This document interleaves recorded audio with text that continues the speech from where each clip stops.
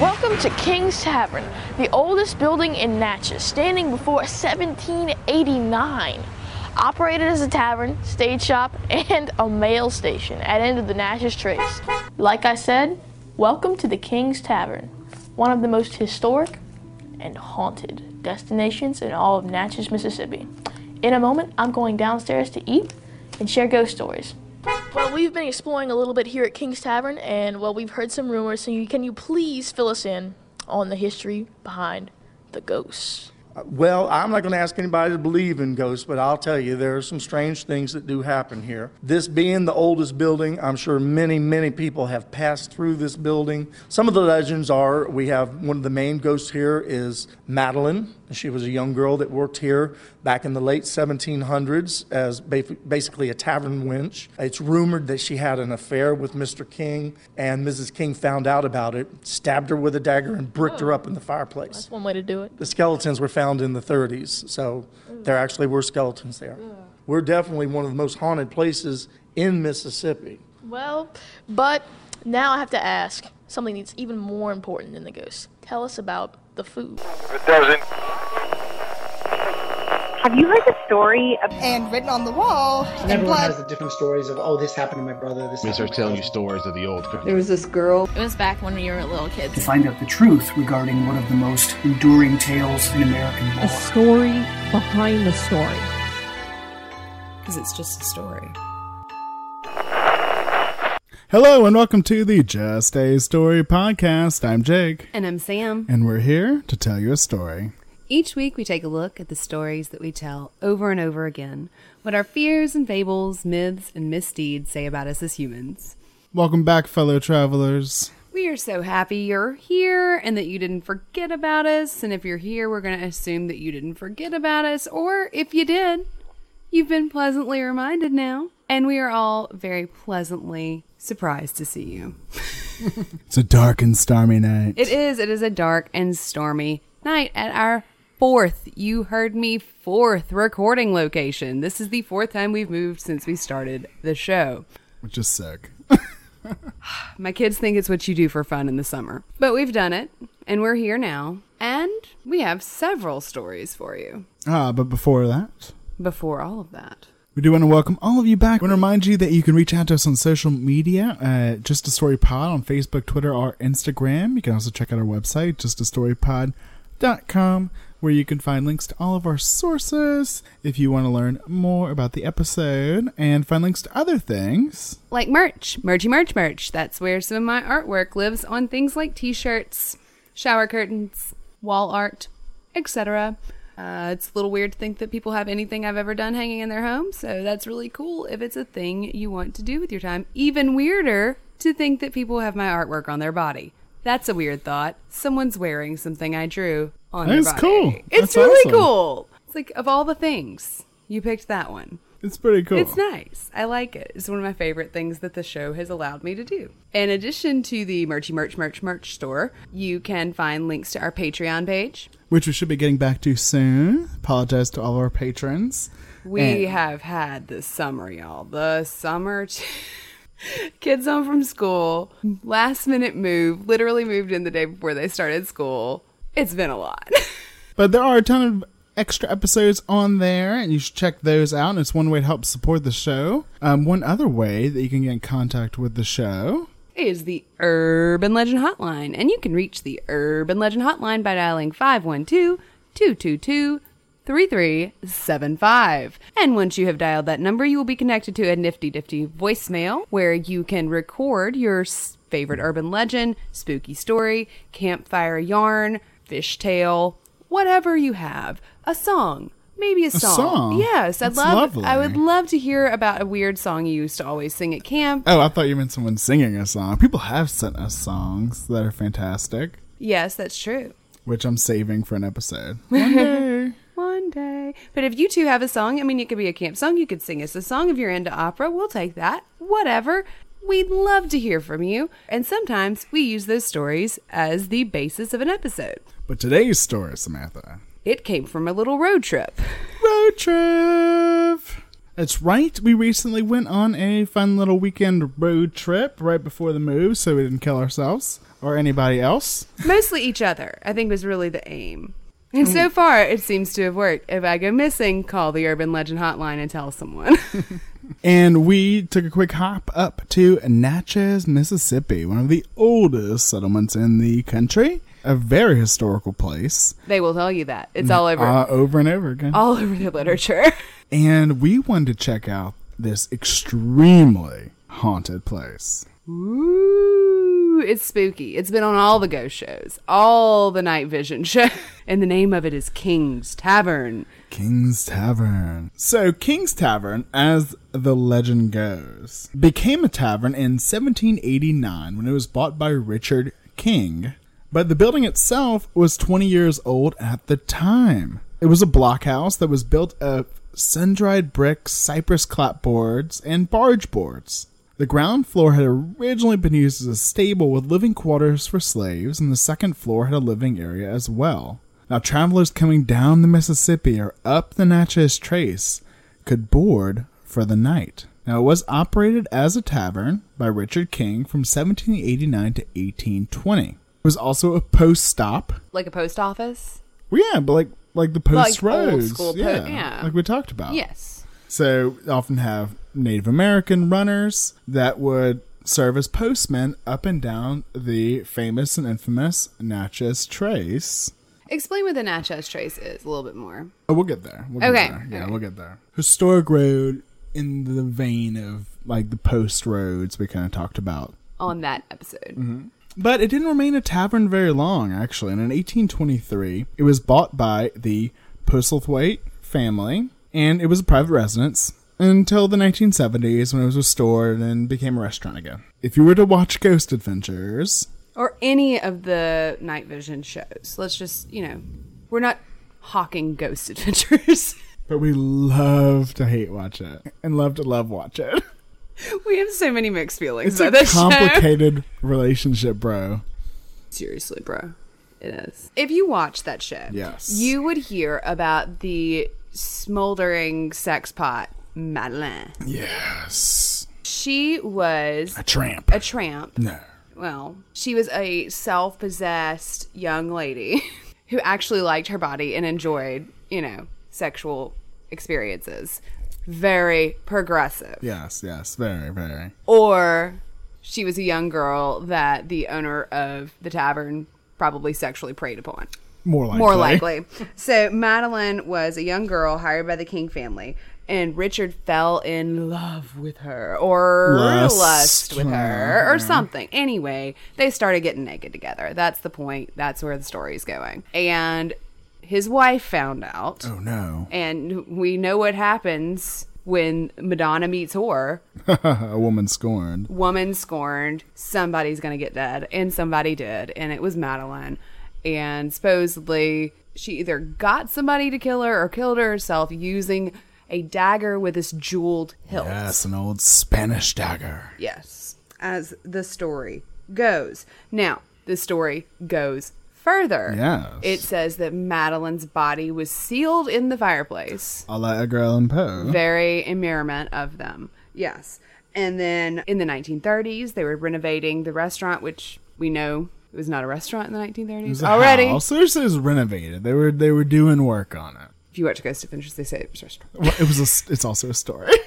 But anyway, so they're redoing the restaurant or the house or whatever, and they come to the chimney, and out falls a body, out falls a jeweled dagger, yes, and out falls a ghost.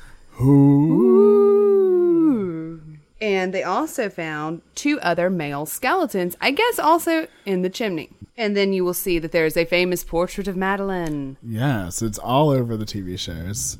It's not in the there. restaurant. It's not there. Not there. And we asked about it. We were like, where's that painting? And the guy got all like, just a story on us and was like, they didn't have paintings back then. We were servant girls. I was like, no shit. But, no shit, dude. But we've been lied to so much. We just thought you would lie to us as well. That's why we're here. Lie some more. Come on. So... no portrait of Madeline. But it's been taken down. It's been taken down. Someone probably was like, that's not her. And somebody probably, actually, them. And in their offense, they took it down or something. But the place does have this kind of oppressive, odd feel to it. You know, we went there, we ate. It was actually really good. We had like brisket flatbread. It was really, really good. And it was excellent. And their almond tea, magnifique, if I do say so myself. So while this is not sponsored by King's Tavern, would recommend 5 stars on y'all. And would accept a sponsorship. Sure. Free flatbread. But it does have this just oppressive feel because the ceilings are so low. Yes. And I had this amazing moment. Which I walked in on. Where, like, there had been this, like, bro bartender. And he was nice. He was very, well, actually. He was, well, actually. Well, actually, they don't actually make portraits of servant girls. Thanks. Thank you. So this other girl walks out and I like look up and there's this thing hanging from the ceiling and it's a bar and it's got these 2 big loops coming down from it. And I'm like, what is that? And she looks at me and she goes, oh, just like that. And I was like, what? And she goes, I ain't never seen that before. I was like, what is it? She goes, I don't know.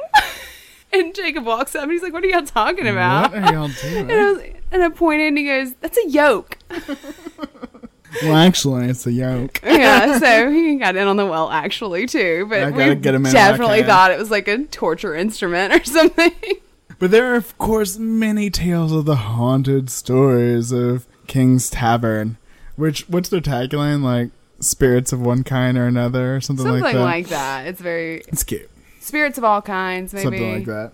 But there are, of course, stories told of a female spirit in the tavern. The previous owner, Yvonne Scott, said that her daughter had seen a ghostly figure of a woman standing in front of the fireplace.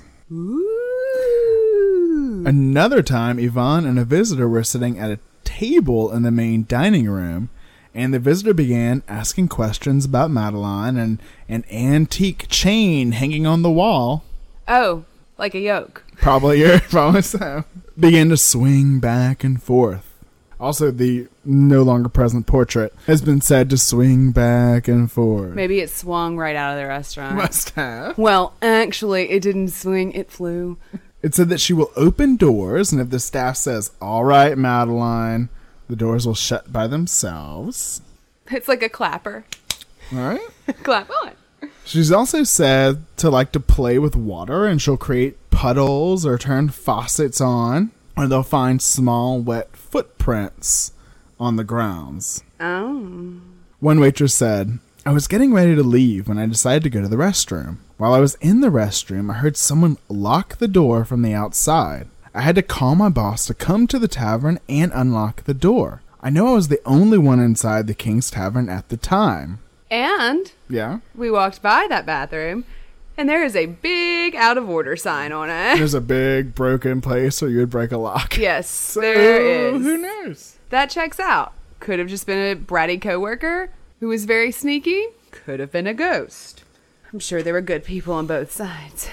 But no one knows who the 2 other men were. Some people think they might have been possibly slaves that had somehow angered Miss King, or maybe even hired. Why is she the bitch? Like, how does she get that rap? Right. This is not going to be a feminist episode, but it could be. Or maybe she had, hired the murderers, and then she dispatched them herself. No, see, that's a bad bitch move. And then, that is... Spend a few days breaking them up.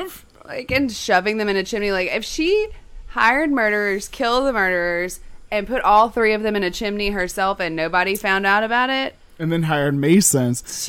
But no, she would have had to do that herself. Oh, maybe she killed the masons and they're somewhere else. Maybe. Now we're going to need to go dig again. Maybe one's the murderer, one's the mason. It's like a nursery rhyme. Like the butcher, the baker, the candlestick maker. The virgin, the whore. So whenever our buddies at Ghost Adventures went in 2013... they really focused on that Spanish dagger from the 1700s. And they actually did some research. And I was very shocking, pat, good job, Zach. Like, very good job, you. They even looked up old news articles, which was very impressive for them. So, of course, the weapon was supposedly found, like, in the chest of Madeline or, different things like that. Yeah, it's like, it indicated that she died violently, and this was the murder weapon. And now the dagger is supposedly still owned by a relative of the Postlethwaites Is that how we're going with it? I don't know how to say that. Postlethwaite? I'm going to call them postal whites. I actually looked it up. It's like Postlethwaite. Postlethwaite. Yeah. So it just sounds like you have like a cotton balls. You're going You're going all Marlon Brando. Okay, method. We're doing this method. Always method. So supposedly they own it. It wasn't shown on the show. They weren't able to get access to it. When we asked the bartender, he told us that the current owners were in contact with the family and were planning on trying to create a replica. They were trying to arrange to get like HD photos of it, like really high quality photos, so that they could have like a props guy. So they could have a replica. Yeah. Hopefully they will acknowledge that it's a replica. Yeah. We will let you know. Yeah. We will be going back to Natchez. We had a blast. Yeah, we did have fun. And the logo for King's Tavern is the dagger. As the eye. Yes. In King. So it's kind of a cool logo design too. So one may not actually be able to materialize facts about King's Tavern. That might be a stretch. But can we at least get to some earlier stories? Can we at least get back to, our kind of facts? Let's trace it back some. Let's trace it, yes. Let's follow this thread.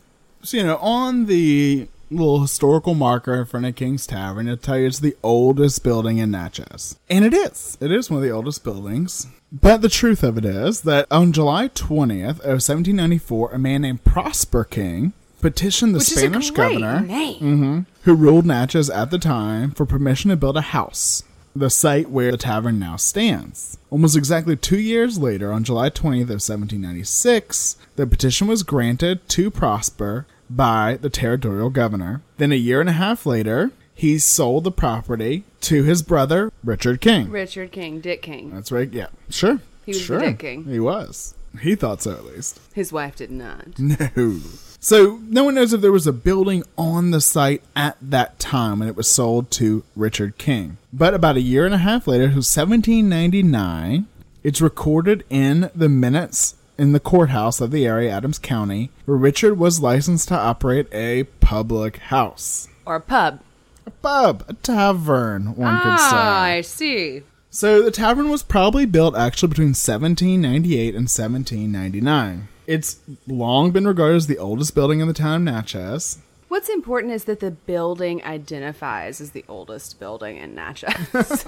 So in the 1820s, the tavern was converted from a tavern to a private residence, like we said. And that's when Elizabeth Postlethwaite's husband came into ownership. But he died of yellow fever, and so actually who moved in was his widow, Elizabeth, and their 8 children.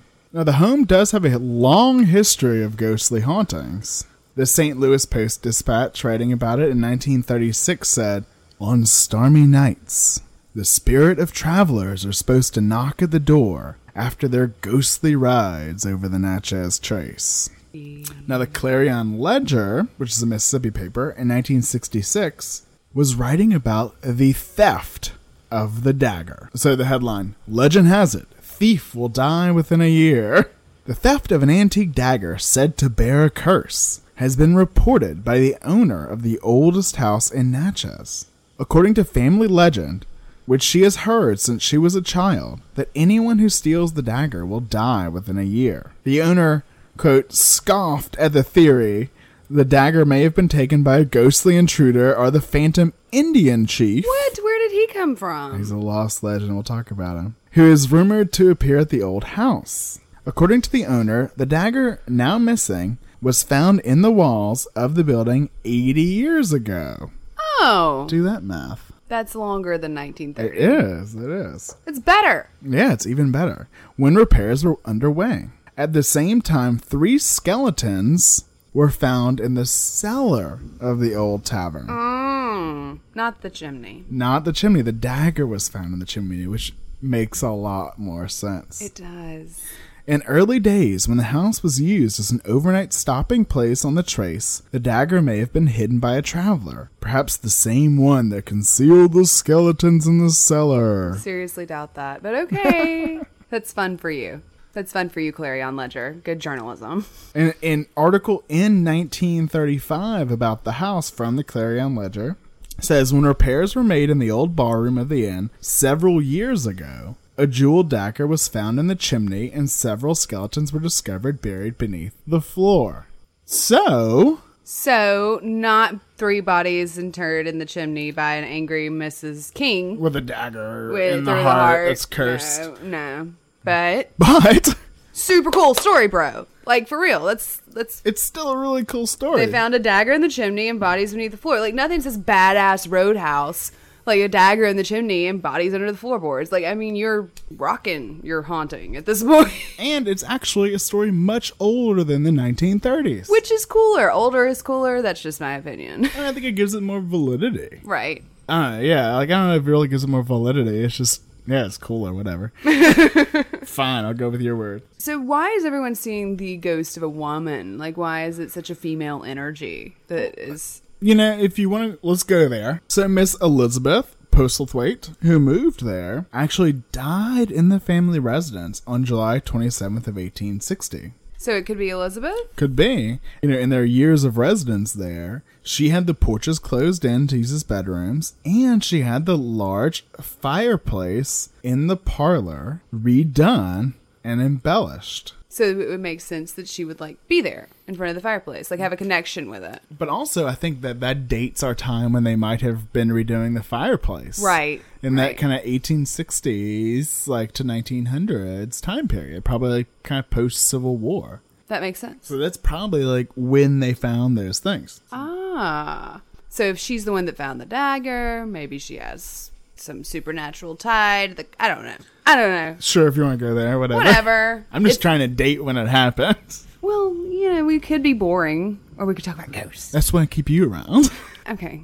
I heard something when you were reading one of your news articles. An Indian chief? An Indian chief. The Indian chief. When they're Indian. Has he fallen out of fashion? He has. Oh, no. He is no longer part of the legend. I have not seen anything in modern text about him. He was a huge part of the stories. It's so funny because you remember that one of the most commonly conjured spirits at spiritual seances was an Indian. And so they were very fashionable when he first showed up. Oh, you're right. And then, of course, the ancient Indian burial ground thing. All of that. So that actually makes a lot of sense. But did you find anything about him other than that he was around? Did he have any backstory or anything? There are a lot of different versions of the story from back in the day. Some people thought he was a post rider, because a lot of Native Americans were hired as post riders because they knew the trails and they could get there fastest. Some people say he was a chief who, you know, like sold his land and was coming back to get it, or was taken from him and he was coming back to claim his land. Oh, okay. So an article from way back then, the 30s, tavern employees say the Indian chief has been stalking the old building in full war bonnet. No doubt returned to claim the land of his ancestors, the Natchez Indians. That's really interesting. But let me kind of piece everything together with those skeletons they found. If you're reading about Natchez in the 1930s, they're doing a lot of building and renovating of things. Mm-hmm. And they are finding a lot of Native American remains. Cue the thunder. Sorry. We didn't do it. You'll see tons of articles. So just this one headline: Indian skeleton and relics found. Pottery, pipe, and beads excavated with bones on Moss Hill Plantation. Interesting. Okay, so this is a pretty common occurrence. Very common. I'm talking about 20, 30 different articles about them finding, like, you know, pottery or bones or different things as they're, like, digging at different places in Natchez. Would you like some additional context? I would love some. They began doing the pilgrimage, the tour of homes, which was a big thing in Natchez. It's still a big thing in Natchez, but they started doing that in 1932. Right, and that's why there's a lot of writing about that. And why there's a lot of renovation going on. Everyone's trying to get their homes all gussied up because they've realized that this new tourism industry is going to support the town now that no one's plantations are producing as much. Because, you know, they kind of all got burned, taken away. Yeah, we'll talk about that too. But tour of homes started. People started doing renovations on their homes around this time. Of course, the skeletons are literally going to come out of the closet. Literally. So, possibly, these bones were found, you know, at some time post-Civil War, and they may have been Native American bones that had been there for centuries. So the Indian chief, if we're going literal ghost, actually makes a lot more sense than Madeline. Makes a lot more sense, but no one talks about him anymore. He's a lost legend. Maybe he made his peace. So, Natchez is the end point of the Natchez Trace. So, I've mentioned that several times because it's a very important road, just like the post roads we talked about in that episode. This was another important road at the very beginning of the country. So the National Park Service sign says, "A wilderness road that originated from a series of trails used by the southeastern Indian tribes. The Natchez Trace was politically, economically, socially, and militarily important for the U.S. in its early development. Among those that traveled the road were American Indians, traders, soldiers, Kinnetooks, post riders, settlers, slaves, circuit riding preachers, outlaws, and adventurers." So all the cool people. Everyone.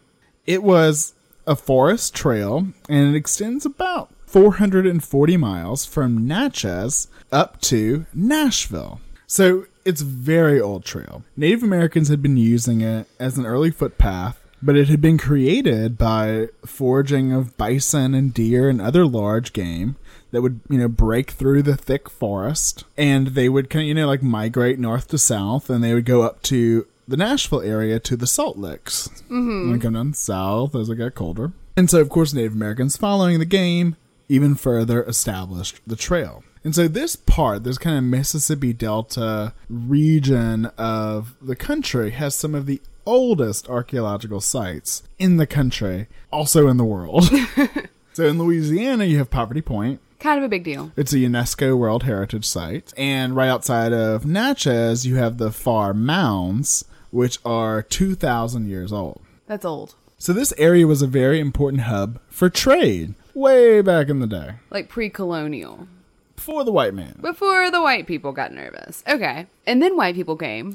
And so, of course, it was used by settlers as well. Right. It was a very well-established path, like I said, through very thick woods. Since very early on, the Natchez Trace has had a spooky history. Well, it is a path through thick woods. Of course it does. Of course.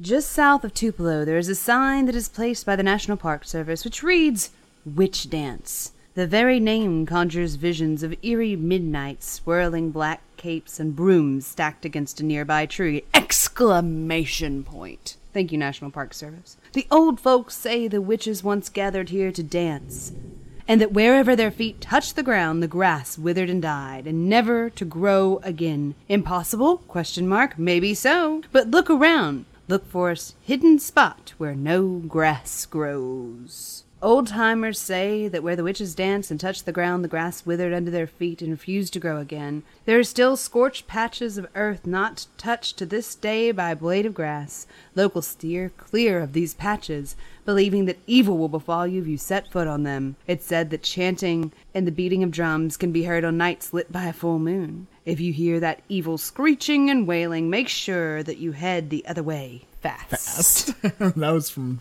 website, but it's just so funny that there's even just legends from way back then that are still told. Mm-hmm. Andrew Jackson was said to be afraid of them, wouldn't go in them. Good. I wish he would have. So, commercial trade down the Mississippi began in 1785 between Spanish Louisiana and, anyone that could float down the river. So, the Kinnetooks were these rough Kentucky frontiersmen who operated flatboats down the river. They were described at the time by Alexander Wilson. Dirty as Hottentots, their dress a shirt and trouser of canvas.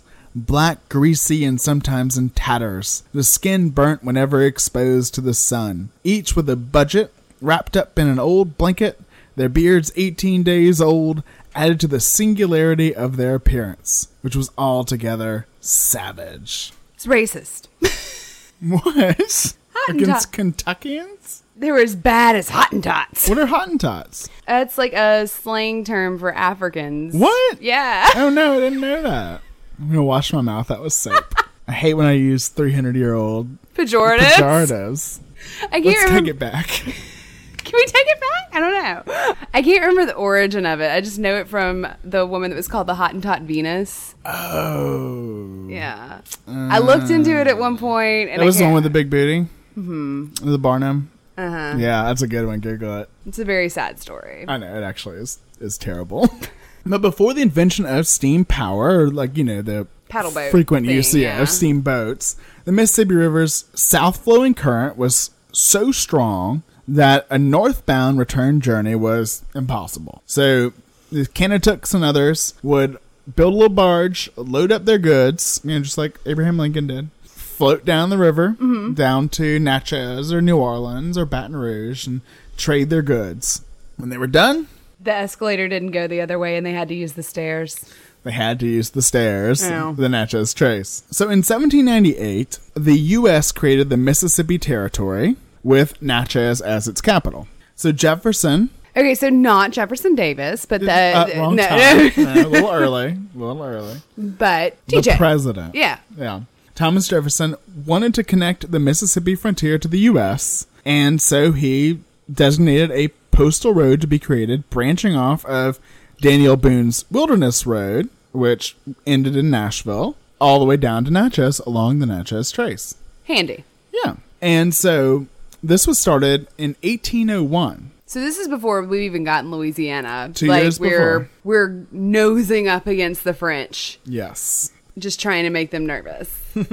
So it was officially called the Columbian Highway Uh-huh. after Christopher Columbus? yeah, Oh. a genocidal dude. Yeah. But Thanks. fittingly, also called the Devil's Backbone. Yeah, fair. But by 1809, the trail was fully navigable by wagon, with the northward journey taking about 2 to 3 weeks. That's not bad. It's not bad. So at this time, Natchez is on the frontier. It's the West. It's really funny It's to the look back Wild and West. see. Like, seriously, I found articles that are like, true stories from the Wild West, 1833. Talking about old-time Natchez. It was founded by the French in 1716, but then as it became, territory and then became part of the United States, Well, it was, Spanish. yeah, right. It was French, then Spanish, then free, American. and then American. Ah. And it was largely populated by Tory refugees after the Revolutionary War. The nerve. Especially this town is this really weird kind of Hodgepodge of people coming from all over the country, including these loyalists, and it's also the Wild West, and you have plenty of ruffians. Pirates. River Land pirates. Yeah. No, they were called land pirates. So, it wasn't an easy trail to go back on, but it was the easiest and fastest way up. So, after coming down, they'd sell their goods and then have a big pocket full of gold and then head on back up home up the Natchez Trace. Let me set the scene for you. Let me make a comparison. This is like if you go to the Broadway ticket machine in Times Square. What? And you accidentally get Hamilton tickets. I was going to say, we're buying Hamilton? Yes, we're buying Hamilton tickets. And you accidentally get Hamilton tickets. And then you turn around in the middle of Times Square, accidentally go down the wrong street, but don't realize it and start exclaiming, I just got half-price Hamilton tickets in the front row! And someone comes out of the woodwork. Like 17-year-old girl. And she's like, they're mine! And steals them from you. Say that, but I would probably take a grab at him. It's like, I'm not going to miss my shot. No. I'm taking my earrings out. I'm getting the tickets. So, of course, the trace was full of highwaymen, land pirates. And there are people who are, shall we call them, soft targets. Right. They've got tons of gold. So this relates to another legend of King's Tavern from the Clarion Ledger, 1977. King's Tavern, ideal home for spirits. There have been some strange going-ons in the night at King's Tavern. Aw, say the people who work there. It's just Madeline and the Indian chief. See? Oh, we've got Still both of them there. now. That explains the strange happenings if you happen to believe in ghosts. There have been eerie lights and the sounds of feet stomping when no living person was upstairs. The swishing sound of hoop skirts in an empty room and the strange behavior of the grandfather clock. It is reasonable to assume that many folks who supped at King's Tavern were later found with empty pockets and throats cut on the well-worn road. Now, one of these highwaymen was said to have stayed at the King's Tavern. It's quite a famous one. This goes back to the late 1700s. Now, as the story goes, a woman was trying to calm her screaming infant in the mailroom, which is now the tap room. and after a few minutes, the door to the adjoining room opened and a large, bearded man lumbered in. He went to the woman and asked for the baby. For some reason, she thought he was going to help and handed the baby over. Oh, thank you kindly, Mr. Savage Man. The man grabbed the infant by the ankles and banged it into the wall. He then handed the beaten and bloody body back to its mother. Now this heartless fiend was none other than Big Harpe. Big Harpe. The notorious outlaw and America's first serial killer. A Pashaw. Pashaw? He was part of America's first serial killer duo. True. But before we talk about the Harpes, we have to talk about the legend that goes with it.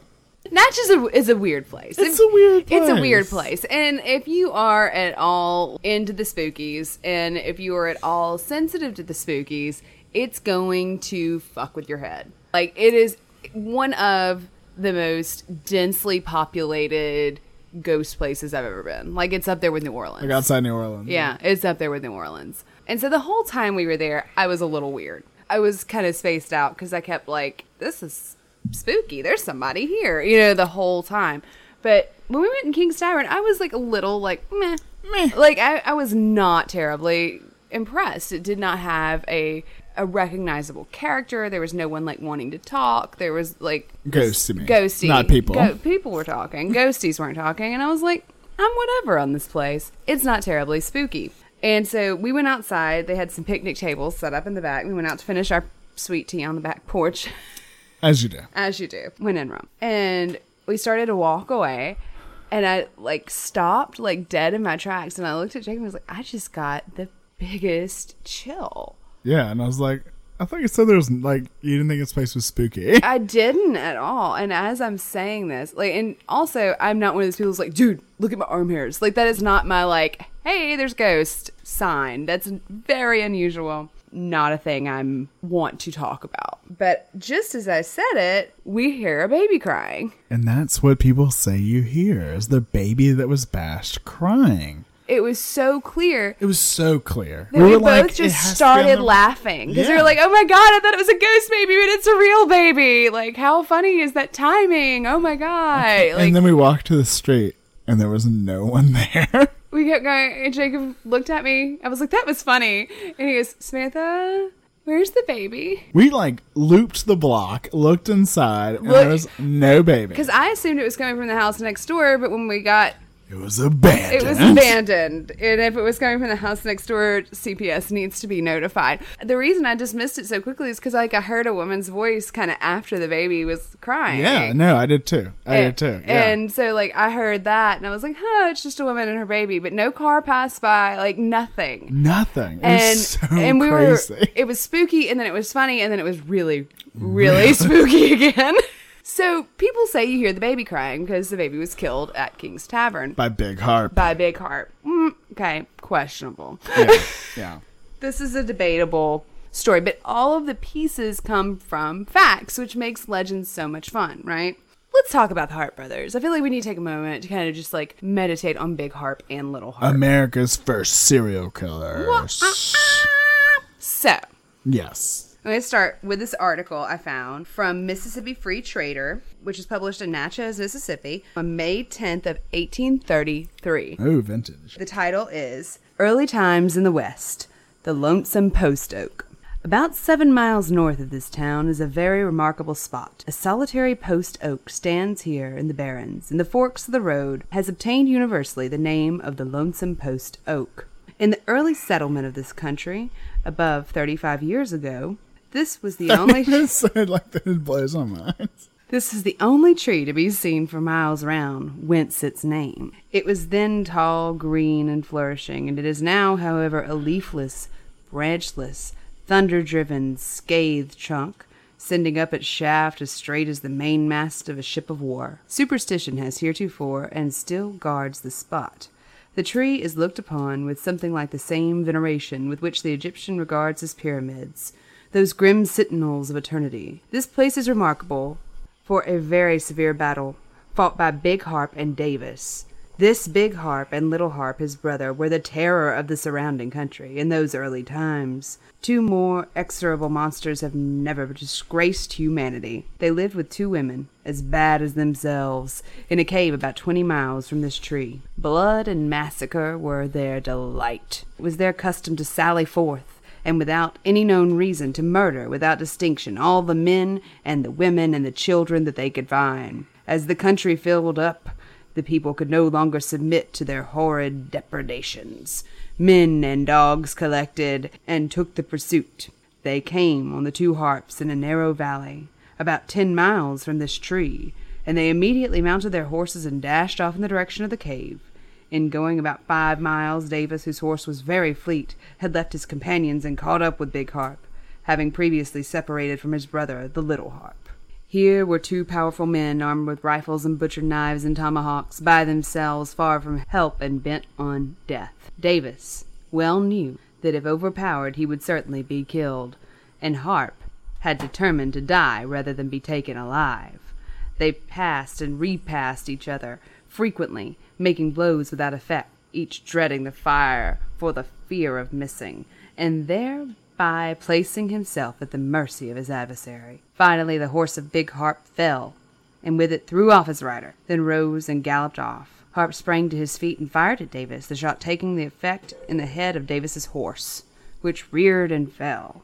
So, after this battle, they dug a hole and buried Harpe at the foot of the lonesome post oak. It is currently believed that the ghost of Harpe still walks in that neighborhood. I myself heard a respectable farmer say that he, on returning home from Hopkinsville on the moonshiny night, heard someone yelling most dismally that on passing Post Oak, he saw the ghost of Big Harpe, standing on the very top of the tree, bolt upright, clad in shining armor and motionless as a sentinel. Some of the neighbors, however, doubt the correctness of the old man's vision on that occasion. They say he had been attending an election and was rather deep in his libations. Yes. Had got his brains muddied in corn whiskey and mistaken the ghost of Harpe for a large white owl that was accustomed to sit on top of the tree and hoot to the moon on cold frosty nights. I, for myself, denounce the report of the old man's drinking too much as an atrocious calumny. Of my own knowledge, he belongs to the Temperance Society and is a very zealous leading member thereof. This oak was supposedly located near Cincinnati, Ohio. But it was but they reprinted the story in Natchez because of the interest in the Harpes. Right. Well, I mean, is any of that true? Yeah. No, some of it. Yeah. It's not true per se, but it has tethers to reality. What's the reality? Tenuous tethers to reality. I mean, I know the reality is they were terrible, horrible people that killed a ton of people. Accurate. So was Christopher Columbus. But whatever. Different. But whatever. Okay. So back in this time, people were just allowed to be dickheads. Kidding. People really hated them from the get because several reasons. So they were not brothers. They were cousins. Harpe Brothers. What? Genealogists now believe that they were actually cousins who decided to be brothers because that was easier. Harpe cousins doesn't have the same ring. It doesn't sound as good. Nah. Mario cousins. Bleh. Bleh. There's nothing super about that. Would not play this video game. So their real names were Micaiah, that was Big Harpe. Nice. And Wiley, that was Little Harpe. Okay. His real name was Joshua. Now their fathers came to the United States from Scotland before the United States was the United States. And they moved from North Carolina to Virginia when they were young men because they were hoping to be slave overseers, which seems a fitting profession. That tells you a lot. Right? But alas, they did not get to realize their professional dreams. We had to go and do that damn Declaration of Independence thing. Interestingly, it's like they set out to be boogeymen. Like they set out to be the people like that evil. Americans were going to hate. And they began this career. I mean, they were slave overseers. Obviously, they're like gunning for this position. But then they decided that they would be loyalists and Tories as well. Bastards. Right. They didn't really care who won, but they wanted to pillage and plunder. And that is easier to do if you are fighting against the occupying side, right? So they joined the loyalist pillaging gangs. Yes, they did. They literally did. So from Legends of America, website, they say, along with other like-minded irregulars, they apparently thrilled in activities of burning farms, raping women, and pillaging American patriots. When Little Harpe attempted to rape a girl in North Carolina, he was shot and wounded by Captain James Woods. However, he survived. So in 1780, they joined the British regulars, and then they joined a group of Cherokee Indians and went on several raids with them in Tennessee and North Carolina. So they really like to pick the wrong side of history. Right. They, like I said, they set out to be bad guys. It's like I have a lot of trouble believing these accounts because it's like, how could anyone be that wrong all the time?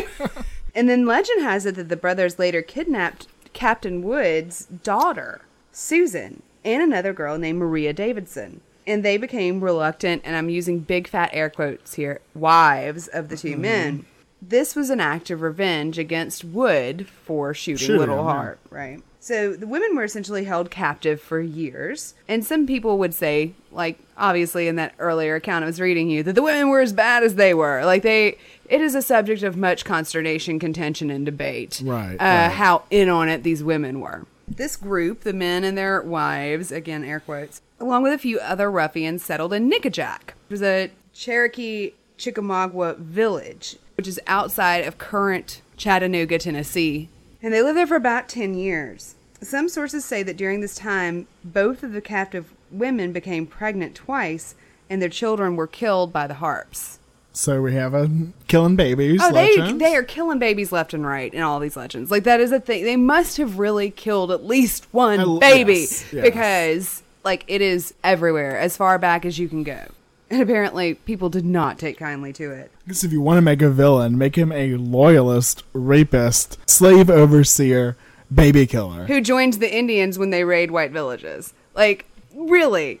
They're doing... And kidnaps military men's daughters. Oh, yeah. And carries them off. So, they did fight with the Chickamauga after the British surrender at the Battle of Blue Licks in Kentucky against Americans. Again, they were big on against Americans. In the spring of 1797, they were living in a cabin on Beaver's Creek near Knoxville. In that same year, Little Harpe married a local girl, a minister's daughter named Susan Rice, and so he traded whichever of the women had been his wife over to Big Harpe, who now had two wives. Wow.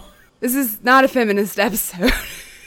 So it seemed like they were more motivated by the actual violence than financial gain. They were having fun. Which makes them different from all the other highwaymen and land pirates and water pirates and air pirates and fire pirates. Pirates. I don't know. Fire pirates? Whatever. It seems like all the elements had a pirate. I want to see a fire pirate. So this is from a book called Natchez on the Mississippi, which is a very old book. They're discussing the Harpes. At the head of this grim procession strode Little Wiley Harpe and his brother Big Micajah Harpe, a pair of twisted killers who disgusted even their allies in crime. Black-eyed, black-visaged men. They went about with a scowl and a murder in their minds. The name Harpe acquired fame all along the trace, from Tennessee Valley to the Natchez Bluffs. Sometime in the 1790s, Kentucky and Tennessee began to hear about the pair, with their two women, whom they seemed to interchange when the mood struck. They joined a band of outlaw Indians in killing, stealing horses, and firing farmhouses. From the start, the Harpes used to take lives for the sheer delight of it, the gurgling blood in the throat, the high whine of a trussed-up prisoner as the knives dug into his abdomen. Settling in Knoxville, the couples operated a farm as a blind. Little Harpe married a preacher's daughter, thus creating a larger stockpile of femininity for the two men. So all the way back, we've got legends about, this idea that they liked killing. Right. It's like big theme. Mm-hmm. I think it's why people like the first serial killer, not the first like you said, not the first bandit, but the first guy's just doing it for fun. Right. Or guys. Yeah. So in 1798, they killed two men, and they developed this MO, which led people to kind of speculate that this was more than a hobby. Like, more than a means to an end, it was a hobby. They would disembowel their victims and then fill their abdominal cavities with rocks and sink them in rivers. So that seemed odd to folks. Yeah, I can see that. So the next man they killed was named John Langford, who was traveling from Virginia to Kentucky, and he turned up dead, and a local innkeeper pointed the authorities to the Harpes. They were pursued, captured, and then jailed in Danville, Kentucky, but they escaped. And then posse was sent after him. It was funny. I was reading an older book about this.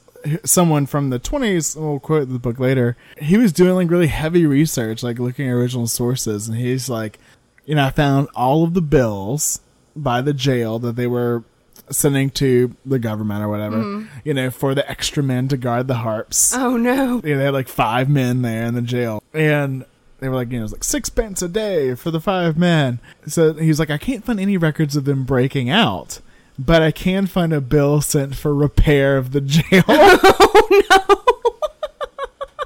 I love historians. They're my favorite. So the young son of a man who assisted the authorities was found dead and mutilated. Then the Kentucky governor put out this $300 bounty for each harp. Money. Per harp. So this happened in April of 1799. They fled north and killed 2 more men, Edmonton and Stump. And then when they were near the mouth of the Saline River, they came upon 3 men who were camping there, and they killed all 3 of them. And then they went to Cave in the Rock. That's like their hideout. Cave in the Rock is a legendary place in its own right. Like, it has a million stories attached to it. To me, like, I wonder if that was some inspiration for Mark Twain. Oh. For Injun Joe's hideout. Oh, I'm sure. I'm almost positive. It's gotta be. But there were similar hideouts kind of in Oklahoma too, so I don't know. So they joined this river pirate named Samuel Mason. Okay, a river pirate's a real thing. Not a fire pirate. Fire pirates. I'm a fire pirate. Keep dreaming. Big dreams like the harps. Dream big. And little. No. Oh, that's terrible. You're terrible. So Samuel Mason, let's talk a little about him. I'm going to go back to my Natchez on the Mississippi book, and he's going to talk a little bit about them going to Cave in the Rock. All of them turned up at a popular gathering place for highwaymen, Cave in the Rock on the Ohio. For a time, the harps did well enough in the thieves' community, helping prey on parties of rivermen. But then it became too evident that they were revolting fellows. They wallowed in murder, for murder's sake. They stood above their victims for hours, mouths parted in fascination at each detail of suffering, as they used knives to rip out organs or chopped off one finger and then another, or thrust sharpened bits of wood into the eyes. Oh, man. An incident is told of a little surprise, which the brothers arranged for their confederates, who were lounging below a cliff. Catching hold of a non-professional, the harp stripped him, lashed him tightly to the back of the horse, and forced it off the embankment. The bandits stared up to see the steed pawing helplessly at the air, the man thrashing about. They heard screams and a heavy crunch as the horse and rider were in their death agonies. God. Again, the harps came to a rural couple atop a hill. Without a sound, they leaped forward and kicked them off. All this was entirely too much of a good thing, and the more conventional outlaws ran the harps away. If they think you're too much, you know you're too much. Guys. I know we're, like, doing a thing here, but, like, it's a lot. I mean, I don't know. I know it's what we do, but they do it. They like it. Like the sticks under the nails? I mean, is it necessary? I just want the guy's gold. I just wanted to be a pirate. Exactly. So, barely disturbed, the brothers moved on, gouging and slashing. They also indulged in child killing. They once were have known to cut a small girl to inch-long bits. And once, Big Harpe, exasperated at the crying of his own baby, caught it by the heels and bashed the skull against a tree till it burst into a dozen pieces. Later, he said of all his homicides that he really regretted that one. So that's possibly a source for this. Right. For the legend and that King's is Tavern. Big Harpe, too. Yes. Specifically. Yes. So, yes, apparently the child killing legend precedes them. But that was out in the woods in like a cave or something, nowhere near King's Tavern. I'm not certain that Big Harpe specifically ever made it to Natchez. He didn't. I don't believe he did. He didn't. So when they were kicked out of the Mason gang, they went to eastern Tennessee. They killed a farmer by the name of Bradbury, a man named Hardin, a boy named Coffee, and soon more bodies were discovered, including that of William Ballard, who had been disemboweled and thrown in the river. And there was also James Brassel, who had his throat viciously slashed and was discovered on Brassel's Knob. And there was another man named John Tully that was also found murdered by the Harpes. In south central Kentucky, John Graves and his teenage son were found dead. with their heads beaten in with axes. They also killed a little girl and a young slave, an entire family who were asleep in their camp. The thing that brings them down, like the most well-sourced murder story involving the Harpes, probably the closest to fact we're going to get here. Yeah. So still with a grain of salt. Grain of salt. So this involves a man named Stegall. So this is from the book you were talking about. Yeah, it's from the 1920s. So this is an oldie but a goodie. Stegall was absent, but his wife and their only child, a boy of 4 months, were at home, and only a few hours before admitted Major William Love, a surveyor, who had come to see the Stegalls on business. Mrs. Stegall, expressing an opinion that her husband would return that night, invited him to remain. He climbed the loft above on a ladder on the outside of the house, and was in bed when the new arrivals entered the cabin. Stegall at one time lived in Knox County, Tennessee, and had evidently become acquainted with the Harpes, for Mrs. Stegall knew them, but had received instructions from the Harpes never to address them by their real names in the presence of a third person. Major Love came down and met the two men, little suspecting who they were. In the conversation that followed, the murderers themselves inquired about the Harpes, and among other things stated that, according to rumor, the two outlaws were then prowling around the neighborhood. Mrs. Stegall, having only the one spare bed in the loft, was obliged to assign it to 3 men. After Major Love had fallen asleep, one of the Harpes took an axe, which he always carried in his belt, and with a single blow dashed the brains of the sleeping man. The 2 villains then went down to Mrs. Stegall's room. She, knowing nothing to the contrary, presumed Major Love was still asleep. While reprimanding her for assigning them a bed with a man whose snoring kept them awake, they proceeded to murder her and her baby. After gathering some bedding and clothing, among which was Major Love's hat, and leaving the 3 bodies in the house, they set it afire. It was a smoking ruin. Such, briefly, is the account of the killing of Mrs. Stegall, as was given by writers who describe this tragedy, and is still told in western Kentucky by those who are familiar with local tradition. Brazil, however, published some details that are very characteristic of the inhumanity of the Harpes, but which are not woven into any of the other versions. They are probably omitted for the reason that the accounts are sufficiently gruesome without them, because of the possibility that such brutality might be questioned. This version has it that on the morning the Harpes burnt the Stegall's house, they arose and asked Miss Stegall to prepare breakfast for them.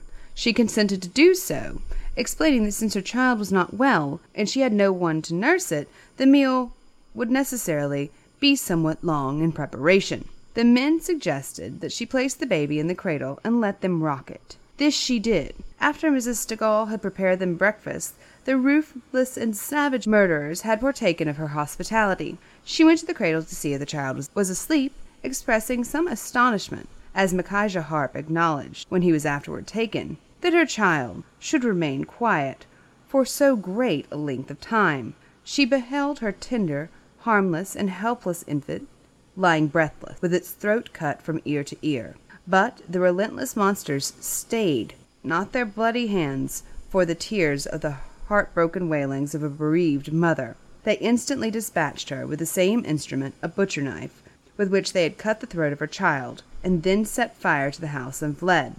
So maybe that is some of the origin of the tale at King's Tavern too. The crying baby, like, here, I'll take care of it. Boom, dead. I think they probably killed a lot of babies. I think so too. I think you could probably pull up 20 stories similar to the 2 we've told. Yeah. I think that they must have done that publicly one time and forever been linked with it. So whenever Stegall, the husband, returned, he found the smoldering ruins of the house and his family and friend. And so he gathered up some local men and went out into the woods to capture the Harpes. It was posse time. Posse time. So this began the chase through the backwoods to find the Harpes. The most accurate account of this chase of death was published in September of 1842 in the Western Literary Historical Magazine. Stegall, after reminding Harpe how unfeelingly he had murdered his wife and child, drew a knife. So this is, of course, after they've captured him. Right. And I think some of the details about the horse dying and that kind of stuff may have been accurate. Yeah, he was shot as he was fleeing. And so he falls to the ground off his horse, and they're like capture him and are standing over him. So he drew a knife, and exhibiting it to him, he said in plain terms that he intended to cut off his head with it. "I am," said the dying outlaw faintly, "but a young man.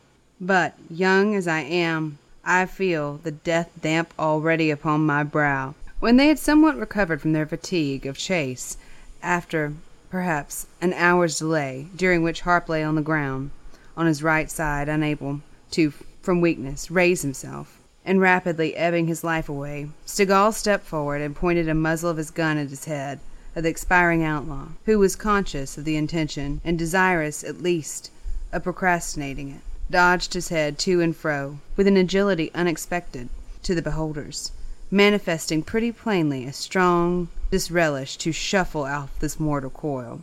Perceiving this, Stegall observed, "Very well, I will believe I will not, upon reflection, shoot him in the head, for I want to preserve that as a trophy," and thereupon shot him in the left side. And Harpe almost instantly expired without a struggle or a groan.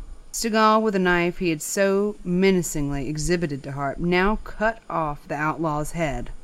Squire McBee had with him a wallet, in which he had brought his provisions and a provender in one end of this. Stegall placed the severed head and some articles of corresponding weight in the other, and then slung it behind him across his horse.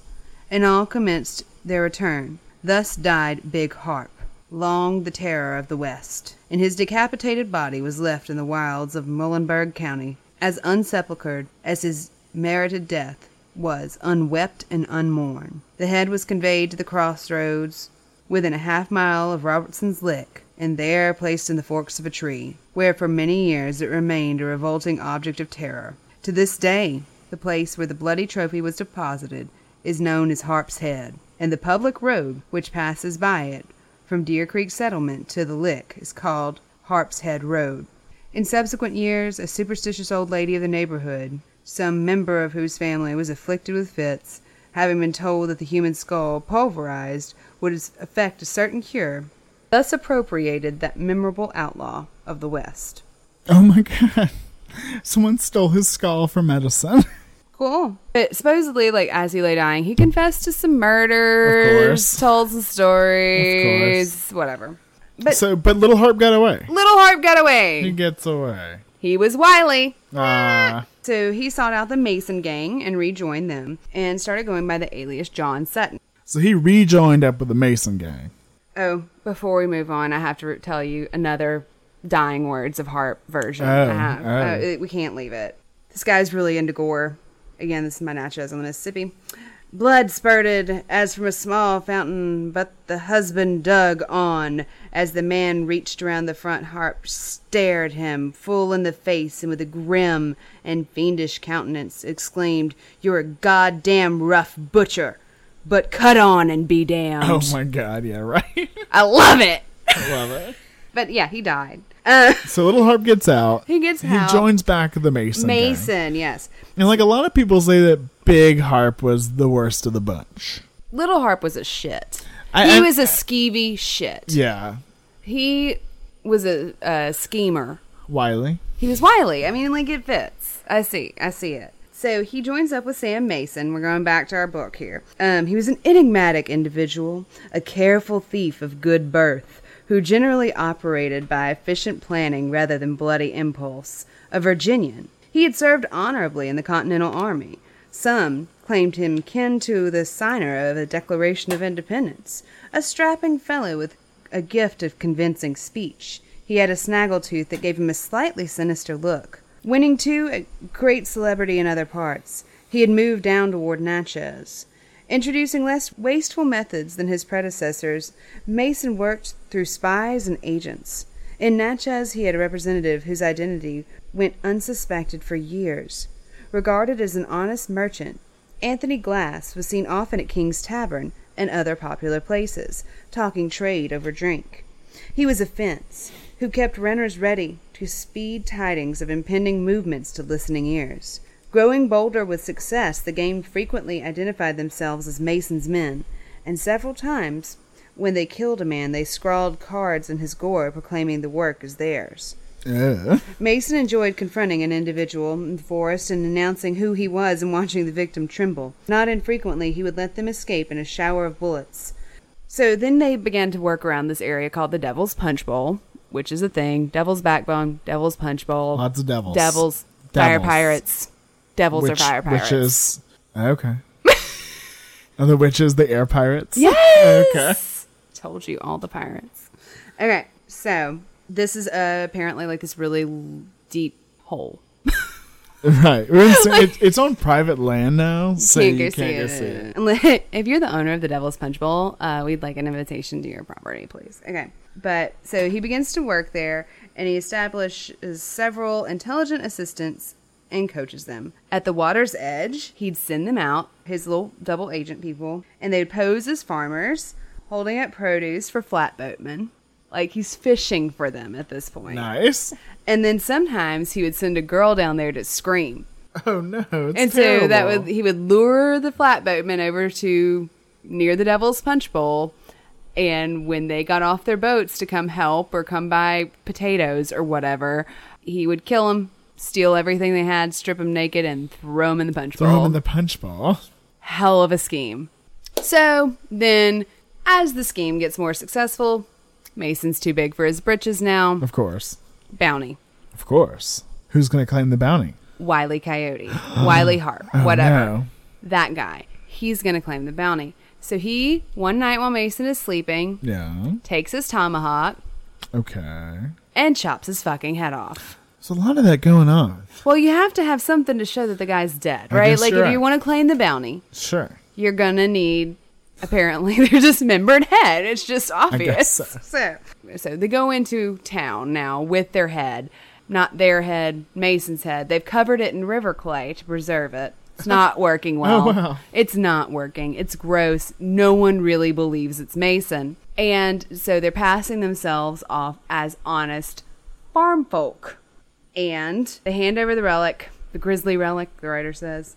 Many were dubious that it was Mason. Besides, the public treasury was bare. The gentleman must wait. They waited too long. From the crowd, a barkeep stepped up. That's little Harpe himself. Oh, shit. The barman had recognized a horse stolen by the villain. This did not seem a full identification until a riverboatman moved forward. He knew how to make sure. Years ago, he'd gotten into a scrape with little Harpe and stuck a knife into his chest. If it was Harpe, they'd find a scar under his left nipple. Oh no, is there a scar under his left nipple? The prisoner bared his teeth. They'd better keep their hands off him. The mob pushed closer. He struggled as two sheriff's assistants ripped his shirt off. For a moment, they made out no mark on the black, matted chest. Oh, it's too manly. Then the sheriff pushed aside the hair, and there was a thin white scar. Early in September of 1804, near Springfield, where Andrew Jackson and Rachel were married, they hanged the pair. Pointed poles were raised and their heads stuck up in warning. Oh, God. Nipple scar! Andrew Jackson! Andrew Jackson's wedding to it. That's wonderful. So this is from another book, our 1920s book. The headless bodies of Little Harpe and James May continued to lie in their double grave near the Natchez Trace as time rolled on.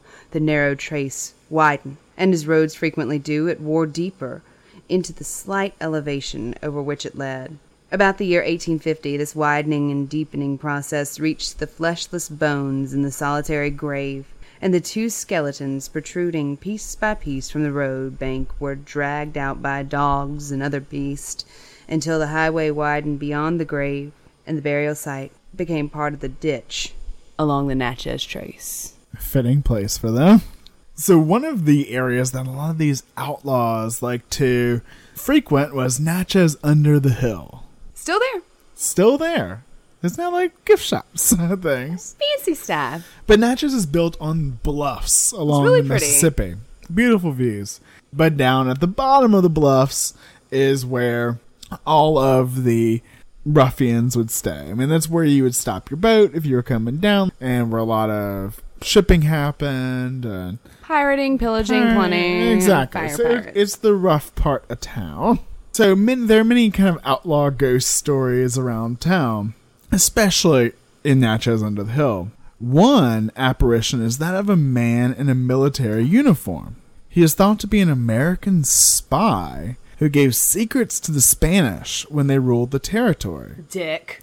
And there are supposedly the ghosts of several Spanish soldiers also seen nearby. I think it's funny that I keep taking the American side in this conflict because, like, Spanish were actually my people. Yeah. I'm like, oh, the asshole, I can't believe. It was probably like my grandfather. Taking notes. Very possible. All right, so Spanish soldiers. Yes. But bad spy man. Spy that ghost. seems like an identity Yeah. we can trace. Who's that fella? I mean, we can't trace it. Well, yeah. So Sure. there's a really interesting guy that is tied to this area that I think, let's say there's a ghost. Could be the Tarnished Warrior. If it were not for you, I think I'd have my own Lifetime medium show by now. You keep me from going full on ghost. All right, so who's the dude? Tell me about the dude. Tarnished Warrior. The Tarnished Warrior. His What name a is great name. James Wilkinson. Like Wilkinson County. Exactly. Okay. Which we drove through. We drove through it. That's who it's named after. Cool. So during the Revolutionary War, he was sent with Benedict Arnold. I know that one. To besiege Quebec. You know how that went? Mm-hmm. It went so well that Benedict Arnold's name is now synonymous with the idea of being a traitor. Well, Wilkinson was indicated as part of the Conway Cabal. Like indicted? Or like... No, indicated. Okay. Suspected. Which is the conspiracy to replace George Washington as Commander-in-Chief of the Continental Army with Horatio Gates. Well, that won't do. No, so because George Washington's God. I've seen the ceiling of the Capitol. God yet. Okay, sorry. So he's eventually forced to resign. So he's caught up in conspiracy, and now he's the Tarnished Warrior? Oh, no. He does more. Oh, no. So he is forced to resign, and on August 22nd, 1787, he actually signs an expat declaration and swears allegiance to the King of Spain. He sends a coded letter to the Spanish governor outlining the joining of Kentucky, which is kind of where he's from, with Spanish Louisiana. What? He wants to set up trade between Kentucky and Spanish Louisiana, because at the time there was this huge tariff, 25%, on anything traded with, the U.S. and territories with Spanish Louisiana. And so he wanted to, have a special relationship. Very special friendship. This guy's like a dog with a bone. He cannot stop worrying about it. Like he's addicted to doing shady shit. So he becomes kind of a spy, one could say, for the Spanish colonial officials, offering advice to them on how to contain American expansion in exchange for a pension. So today we would call that a consultant. But you'd have to register as an agent of a foreign government. Yes. FARA violation. This dude's cooked. He even tipped off the Spanish on what Lewis and Clark were up to. That dick. So this guy... Again, probably my side he's working for.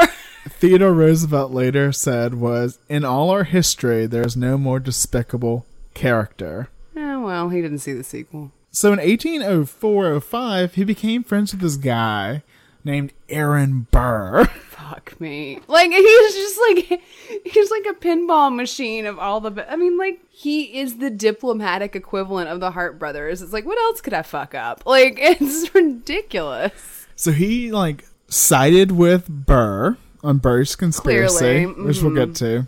They exchanged letters, which was not good for Aaron Burr, because in 1806... Does he then turn on Burr? He sends Jefferson, motherfucker, Thomas Jefferson, a letter painting Burr's actions in the worst possible light, portraying himself as innocent of any involvement, and Jefferson orders Burr's arrest. So this dude, which should be stated, while there was murmurings, no one knew Wilkinson was in the pocket of the Spanish government. So what is he now, like a quadruple crosser? Like, I can't even keep... He's crissy-crossy.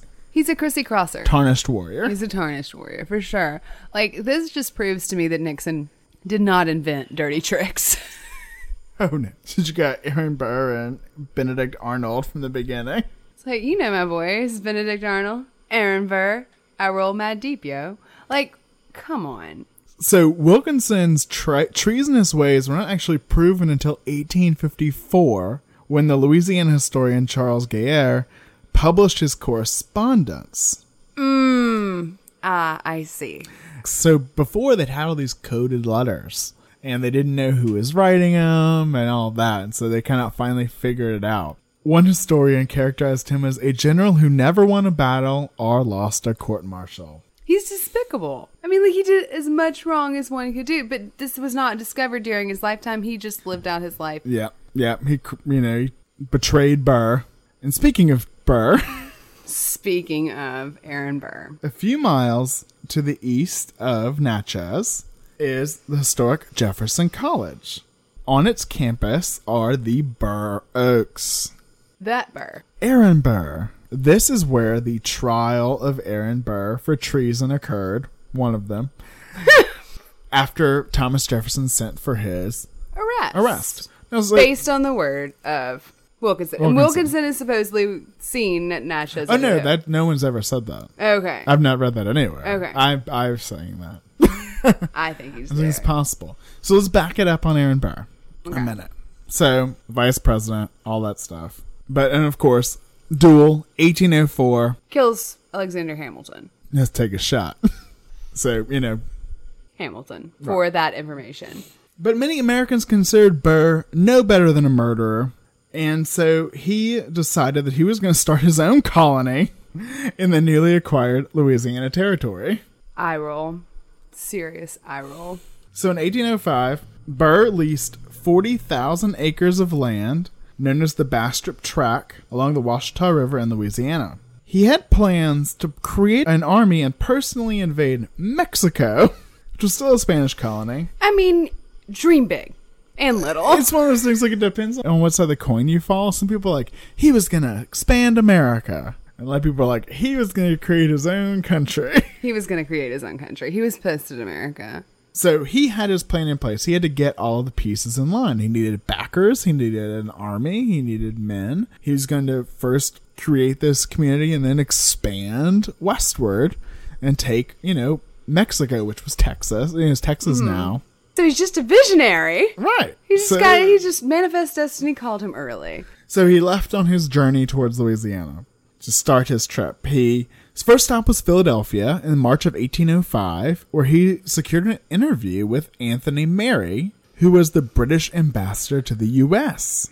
And he wanted to see if he could bring the British on board to assist in separating the Louisiana Territory from the United States. So basically, he was just expanding the United States. What? Mary reported details of his conversation in a letter to London, wherein he wrote that Burr had mentioned to him that, quote, the inhabitants of Louisiana seemed determined to render themselves independent of the United States, and that they were hindered only by the necessity to obtain an assurance of protection and assistance from some foreign power. Oh, I mean, just like any foreign power would do. But you guys, we're special friends. Aren't y'all pissed off, guys? So then he stops in Cincinnati and meets with Jonathan Dayton, who was the youngest man to sign the United States Constitution. And a former senator from Ohio. And Dayton, Ohio is named after him. Yeah. And he got his support, and he would later be disgraced as a Burr co-conspirator. Fun, but it's still called Dayton. He then stops at the Hermitage. Oh, we know that one. That's where Andrew Jackson and Rachel lived. Oh my gosh. Oh my God. And he gets the support of Andrew Jackson. What the fuck? How did that not get written down somewhere? How was he president? He is made of Teflon. Nothing sticks to that guy. Original Teflon Don, motherfucker. Yes. Like, come on. I did not know this. This upsets me on a fundamental level. You were listening to me find out that it was worse than I thought. So then, going along his way, he finally meets up with General Wilkinson at an old fort in southern Illinois, where Burr procures from Wilkinson an elegant barge, sails, colors, 10 oars, with a sergeant and 10 able, faithful hands, and a letter of introduction to the government of New Orleans. It's going to come in handy. But just as Burr is on the precipice of achieving his goal and separating the West from the United States and establishing himself as some kind of king-governor thing under the direction of the Spanish crown, it begins to unravel. No! After a near incident with Spanish forces at Natchez. Hey, I know that place. That That really is my people. Yeah. That probably was my relatives. It probably was, yeah. Wilkinson decides that he doesn't want to piss the Spanish government off and turns on Burr into President Jefferson, telling him that there was a, quote, deep, dark, wicked, and widespread conspiracy afoot. Which I had no part in. None at all. I didn't give him a beautiful, elegant barge. He just found it lying around. He stole my barge. Well, that's too much. I mean, starting your own country, I've done that. I get that. But stealing a man's barge? So Burr was 30 miles north of Natchez when he learned of Wilkinson's treachery. And so, Did he go kill him? He should have gone and killed him. He knew that there was tons of militia just sitting there waiting for him. So he's got to turn around. He's got to turn that barge around. But he can't go north of the Mississippi. Oh, no. Oh, no. No. He stops and basically, after talking with the people in Natchez, kind of gives himself up. Remember, Natchez is home to... Oh, it's the Tories. It's the Tories. The loyalists, his buddies. Guys, they just talked me into that whole America thing. I totally see where you're coming from now. I get it. So he was arrested, quote, and pretty much given free reign. Right. And he was able to kind of just wander around Natchez. So they did do the big jury trial at the Burr Oaks. And how'd that go? It was packed with Federalists and friends of Burr, so he was free. They're like, you're not guilty. And this is just a unconstitutional usurpation of police power by the federal government. This was just a cause for the enemies of our glorious Constitution to rejoice. It's a quote. So this is just governmental overreach? This is governmental overreach. This is ridiculous. Unconstitutional. So... He was... This is the deep state. Exactly. Right? They tried to put him on trial again. He runs away, basically, after lots of stuff. Yeah. Okay. He disguises himself as a riverboat captain. You mean a fire pirate? Yes. And crosses the Mississippi River into Louisiana. No man's land. Wait, every man's land. Wait. So confusing. No one's sure what his next plans were. Many thought that he'd originally planned to take Baton Rouge. Oh, that would have been cool. But that was, of course, thwarted by Wilkinson's betrayal. Some thought he was planning to settle this land that he had bought/leased from the Spanish government. And he'd even drawn up plans to build a road between his land, Natchez, and Nacogdoches. That would have been helpful. And, raise a militia there and proceed westward. That would have changed the course of my life. But it looks like he changed his plans. Because he was talking about maybe taking Mobile instead and taking Spanish Florida. And Jackson's like, I got that, bro. And maybe the British were going to help him do it. Jackson's like, no, man, I got that. No, really, yeah. I got that. There's a little bit of evidence, too, there, because there are some meetings he had with some government officials. No, government officials. We did do that, too. And even more evidence is that he was captured in what is now Alabama when he was recognized through his disguise. Did he have, the glasses with the mustache? Probably so. And he was arrested and then sent under armed guard to Richmond, Virginia, under the orders of Thomas Jefferson. Oh, not where you want to be if you're Aaron Burr. To be tried. And so, he stayed with his friends while he was in Natchez, and he kind of had free reign. So in one of these articles, there was something that just, piques our interest. Said, in front of the Windy Hill Manor is Madeline's Walk, where Aaron Burr courted the lovely Madeline Price. And so I went back and I looked again to see if I could find anything about this story. Right. And it did. And it's a bodice ripper, let me tell you. Gee, I'm so excited. So now for some romance. We've had our blood and gore. Yes. We've got to get our Gone with the Wind moment on. All right. In January of 1806, the short and wiry Burr was desperate. From a place of greatness he had dropped, almost, into disgrace. He had been vice president. By one vote, he had lost the presidency to Jefferson. Afterward came the hapless duel, in which he killed Alexander Hamilton. He must score a comeback or sink into obscurity. And if Aaron Burr hated one thing above all others, it was obscurity. Natchez became his goal. With mixed forces he gathered. For months, America had stirred with rumors about him. Just what he wanted is still a mystery. He seldom offered two men the same story. Speaking in eloquent tones, his bright eyes shining, he hinted and paused significantly, and his listeners drew their own conclusions. Okay. He appeared to be only... then he's like, in jail. In Natchez. Not in jail. Right. He appeared to be only a good citizen, hoping to colonize it with families he brought along. His devices had many facets. Men grew dazzled as the magnetic one gestured, and Burr had no trouble in convincing himself that they were his. General Wilkinson of the American Army would be at his side, he felt sure. Even Andy Jackson, he believed, favored certain of his designs. And now, was Burr the object of fear and scorn among Natchezians? Oh, on the contrary. Planters competed with graceful compliments, receptions, and dinners. Colonel Benijah Osman, a friend of the Revolutionary days, took Aaron and his plantation at Halfway Hill. The wooden house topped a slow rise, surrounded by widening ravines, gashed into the red earth, that gave a look of wildness to the locale. A double line of cedars followed the slope, provided an approach with a sweeping vista.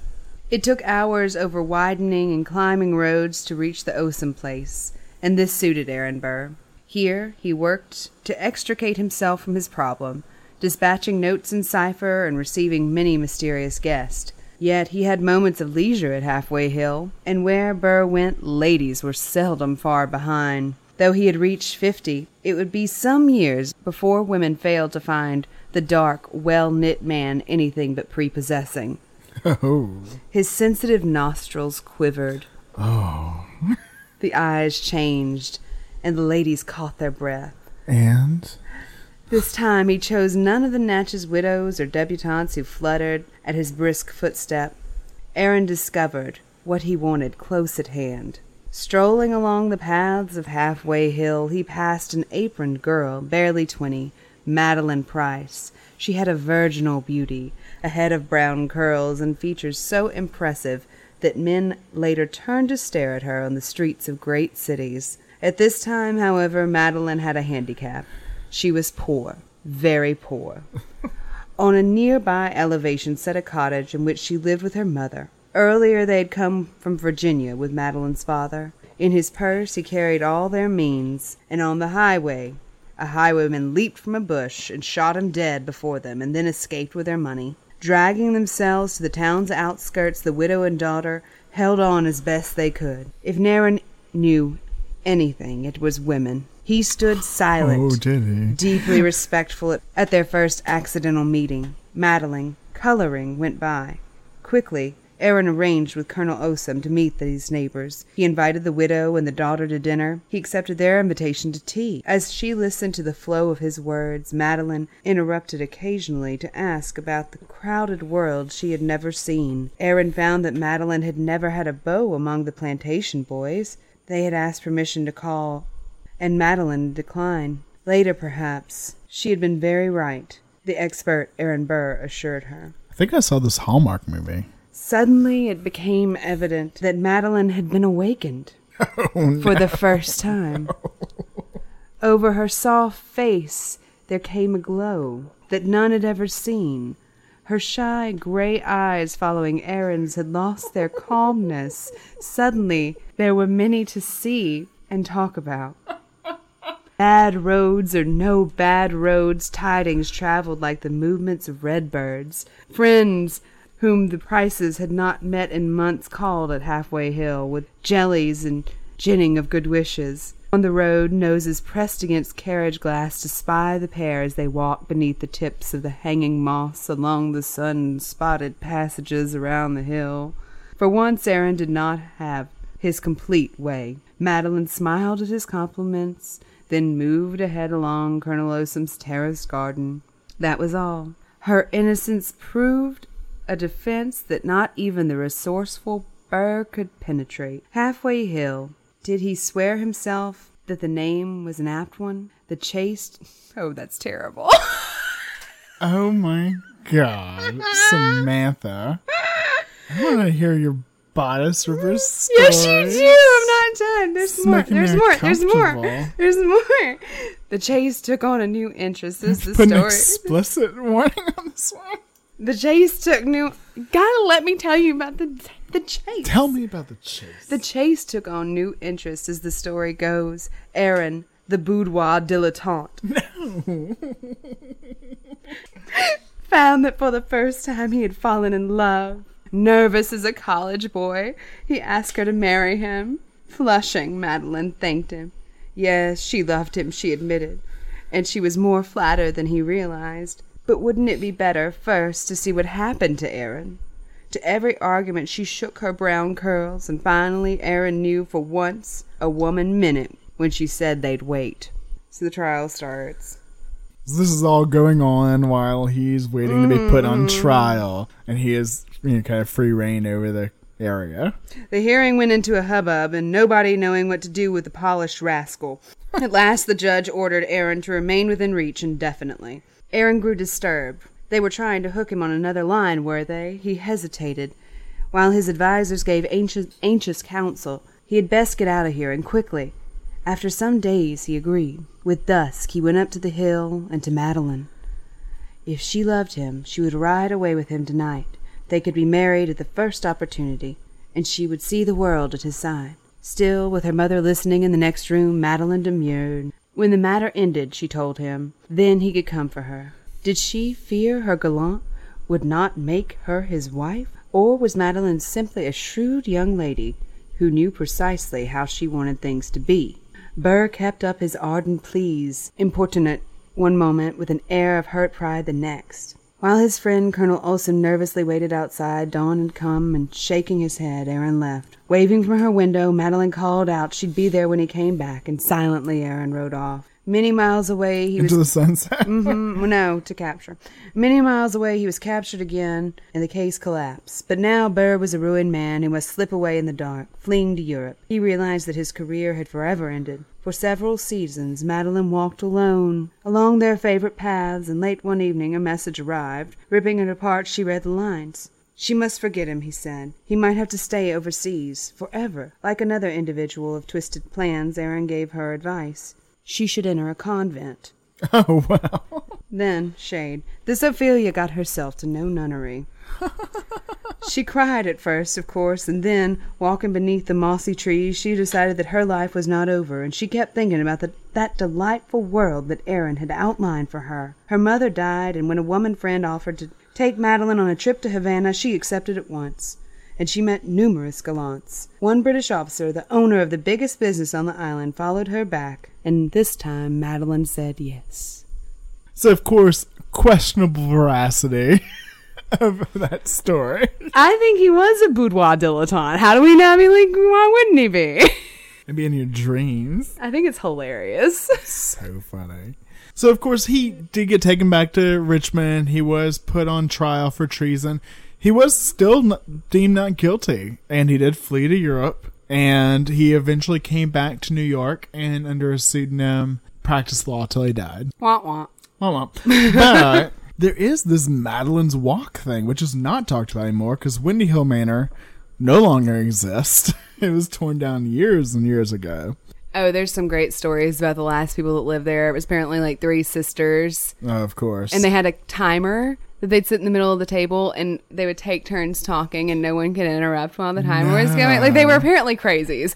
There's a lot of crazies. There's a lot of crazy.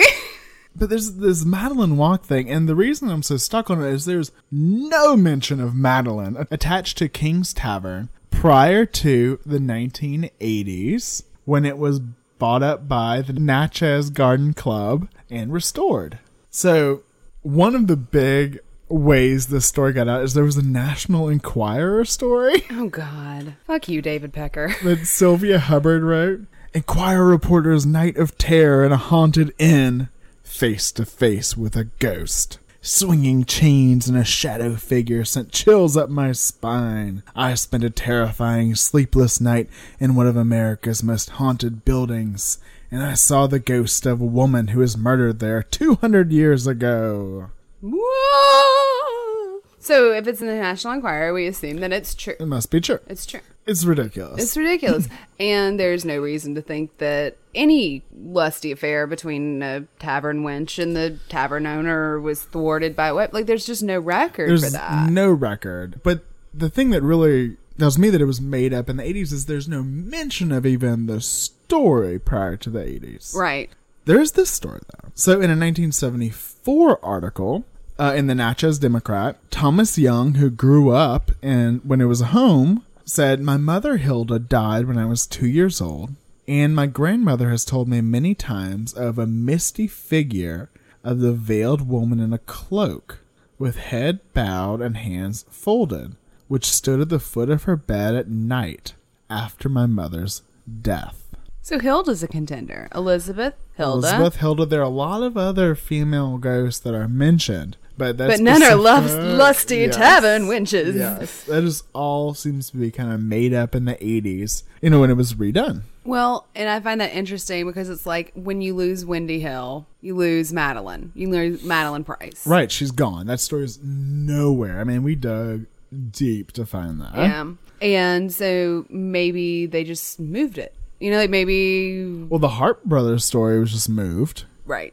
Yeah, this is interesting. And of course, there are many thwarted love stories among the Natchez Trace, such as a pair of Cherokee lovers. The Cherokee soldier was promised to run away with the lovely Cherokee maiden, but when he saw his true love talking to a white soldier, he thought he had been betrayed. Distraught, the Cherokee man threw himself off a large rock overlooking the creek.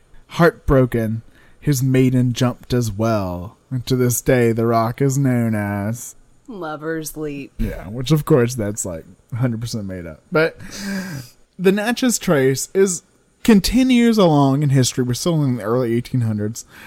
That as extremely important. It's used during the War of 1812. Mm-hmm. And the Creek War. It's Horseshoe Bend. That's Red Sticks and massacres. And Andrew Jackson brings his men down from Tennessee down to Alabama. By the by. You ever gotten so mad in a museum you had to step outside for a moment? Oh, God. When we went to D.C. recently, we went to the Museum of the American Indian. Right. Smithsonian. The Smithsonian's, we're going to cover that for you moment. And so we're walking around the treaty room, which is probably like, I had a very visceral reaction to that in and of itself, because it's like all these X's signed where people are just signing away their land, and I hate it anyway. But in the middle of it, they have fucking Andrew Jackson's pistol. Yeah. It just seems so tasteless. It is. It's in the middle of the Native American Museum. Andrew Jackson's pistol from the Battle of Horseshoe Bend. Yeah, it's like, hey, look, he killed a bunch of Indians with this. But it says he went there to negotiate a treaty between the two tribes. Like, it actually says this in the Smithsonian. This was only like a month or two after we just like deep dive researched that too for the Ancient Indian Burial Ground episode. And like literally I had to go sit outside. I was shaking. I was so mad. I was like, I'm going to write a letter. And I never wrote a letter because I don't even know where to start. Like, too angry. Anyway. Speaking of terrible things. Tell me again. Lost to history. So the Natchez Trace was also used for something called the Slave Trail of Tears. And this is something that is like so written out of history that once the kind of tobacco industry started to fade away in, the Carolinas area, and cotton was king. King cotton. A lot of the enslaved people were sold downriver, literally where the term comes from. And so they were marched down that wilderness trail and down the Natchez Trace to work on the cotton plantations in Arkansas, Louisiana, and Mississippi. So this all took place, about 50 years before the Civil War, and about 1 million enslaved people were moved from the Upper South to the Deep South. So another terrible piece of history tied to this area that's also just kind of written out. No one really talks about it. When we were in Natchez, we actually went to a place called Forks of the Road, and that is where the second largest slave market in the Deep South was. It was New Orleans and Natchez. Which it was there because of this. Because of this, exactly. And they have a really informative display there now. And they also have an interesting memorial. It's just like a small square cement block with broken shackles. Yeah, just in the cement. It's pretty cool. It is. It's really interesting. It's small, very, kind of... You wouldn't know it was there unless you were looking for it. But worth the drive if you're there. Yeah. So in 1817, the Natchez Trace traffic began to decline because there was a more direct highway linking Nashville and New Orleans, but also the steamboats. By 1820, a paddle wheeler could make it upriver from New Orleans to Louisville in 15 days. That's better. Now, shockingly, we're not going to talk much about the Civil War. In 1863, Grant traveled up the Mississippi and marched up the Natchez Trace to conquer Vicksburg. Ugh. Yeah, that was nasty. It was like very medieval, siege-like. True. 47 days. Yeah, it was rough. Awful. I mean, they were being dicks.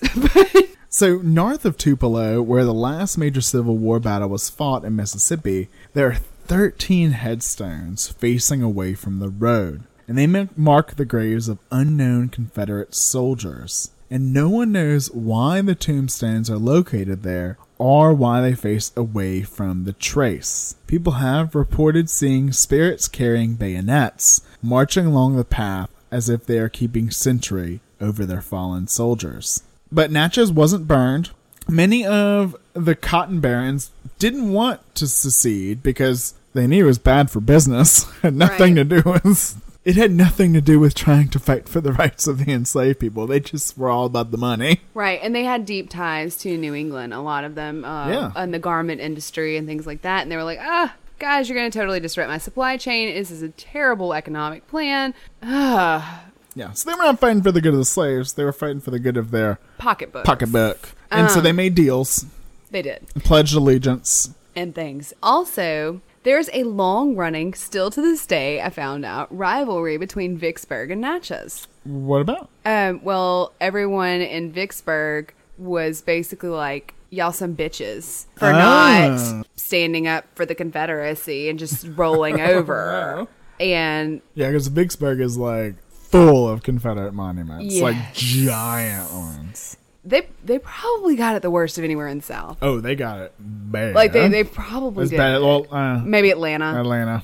Yeah. It was bad. Fire pirate. Fire pirates. We've made the full round. But yeah, so apparently Natchez and Vicksburg have always kind of been rivals, and now Vicksburg is like really capitalizing on their historic tourism. Have you noticed they're like marketing it more, and people in Natchez are pissed. Like today, I find it very interesting, gossipy, little behind the scenes for you. But you're right. So Natchez is a huge like kind of tourist attraction town.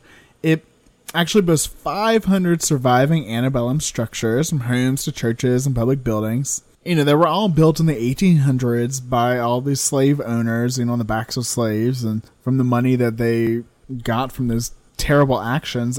But they all survived because they were also turncoats as well. So it's like as bad as you can get. Right. We're big in that trader thing today, right? Right.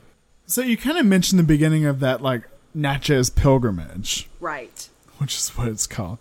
When, people come down certain times of the year, like when it's like, what, fall, There's spring, one in the fall and spring now. And all the homes are open and you can take tours of the homes. It still goes on today. And it started in the 30s. Mm-hmm. And as the story goes, it was supposed to originally be like a garden tour. Mm-hmm. And they had a late freeze and all of the plants died. And they were like, let's go in the house. Someone suggested, and they were all like, we haven't updated our houses since the Civil War. And everyone was like, cool. Well, yeah, so everyone that came was like, cool. And that's what's kind of like started the idea of like going and touring these old antebellum homes. And so over the years, the Pilgrimage Garden Club has been helping refurbish homes and structures to their antebellum grandeur. Like I said, they bought King's Tavern, which was a house, and it was turned into King's Tavern. And that's when a lot of the newer ghost tales start, such as Madeline. But they have other homes they've restored too. We stay at Dunleith, and it is a fully functioning bed and breakfast. It also has a really cool restaurant on the property, and it's haunted AF. Yep. We had a ghost. Maybe. I confirmed this with you. Like I am looking at you like this. I confirmed this with you. First thing in the morning while you were still sleepy. Damn it. And you were You're not supposed to talk to me before coffee. I know. It's not allowed. I'm pretty sure that's in our marriage contract. It was in our vows. Whoops. Love you forever after coffee. Ditto. That's it. But yeah, we had a ghost. But wait, really, guys? Like, if we bitch at each other before coffee in the morning, it's like It doesn't automatically count. forgiven. It doesn't count. And it happens, one of us, like, once a week. No, we've not like formally agreed upon that either. It's just like what it's evolved to over Yeah. time. Yeah, it's good. Just, little marriage tip, relationship tip. Before coffee doesn't count. And if your partner doesn't drink coffee, give them some. They will be nicer. Right. What's wrong with them? I hope a medical condition. But Dunleaf. Dunleaf. It was a cool house. It was a cool house. Beautiful. We had a ghost. There's also Monmouth is one of the big ones in town. It's like completely redone. And if you go to Natchez, that is where all of the places will try to make you stay. Stanton Hall is one of the big ones. Cherokee is one of the big ones. So Monmouth supposedly has ghosts. It has like a Civil War soldier that'll come and check your boots. It's an interesting one. There's another one that was built on the grounds of the first fort in Natchez. I think it's Rosalie is that one. Oh, right. And it has some weird, strange goings on there. And one of the cool ones I visited Was Longwood. Yeah, it was a very interesting experience. So it's also called Nuts Folly. So plans for this giant octagonal mansion were drawn up in 1858 and construction began in 1860. Womp womp. It was owned by Dr. Haller Nutt, and he had an architect from Philadelphia. It was supposed to have more than 1 million bricks used for the construction. This exotic oriental design with this onion top dome cupola. It's very St. Basil's. And after it was bricked, it was going to be covered in stucco. It was going to have 4 main floors and a 5th-story solarium and a 6th-story observatory. It was designed to have 32 rooms. Connecting all the levels was going to be this grand spiral staircase. You know, The Civil War broke out. that whole Declaration of Secession thing. So all of their cotton plantations in Louisiana were burned. The Nuts, the ones that The belong, Nuts, yeah. the owners. Even though he was pretty sympathetic to the Union cause, it seemed. Yeah, he was a Union loyalist. But over $1 million worth of his cotton land was burned or confiscated by the Union soldiers. So he settled his whole family in the only finished part of the house, the first floor. He ran out of money, but also they had brought down a bunch of northern craftsmen to work on the house. Because the architect was from Philadelphia. And then, of course, they had slaves, making bricks and things like that. And that didn't keep happening. Yeah. So his craftsmen joined the Union Army. The supply trains were not running. His labor force was no longer there. No longer forced to be there. And did not seem that the Grand Oriental Villa was going to come to fruition. But the main structure had already been erected. And so he got a couple of local craftsmen to come in and finish out just the basement. Only the basement. And that is where he and his family lived. And he slowly wasted away, and he died of pneumonia a few years later. Some people say he died of a broken heart. I'm sure he did. Eventually, it was donated to the Pilgrimage Garden Club, who preserved it. And it's a National Historic Place. And I think it's interesting the reasoning why. Because they're never going to finish the building. Because they furnished the bottom basement like it would have been probably when they lived there. But the top is unfinished, and it's left unfinished on purpose to show just the effects of the war and to kind of almost show their life there.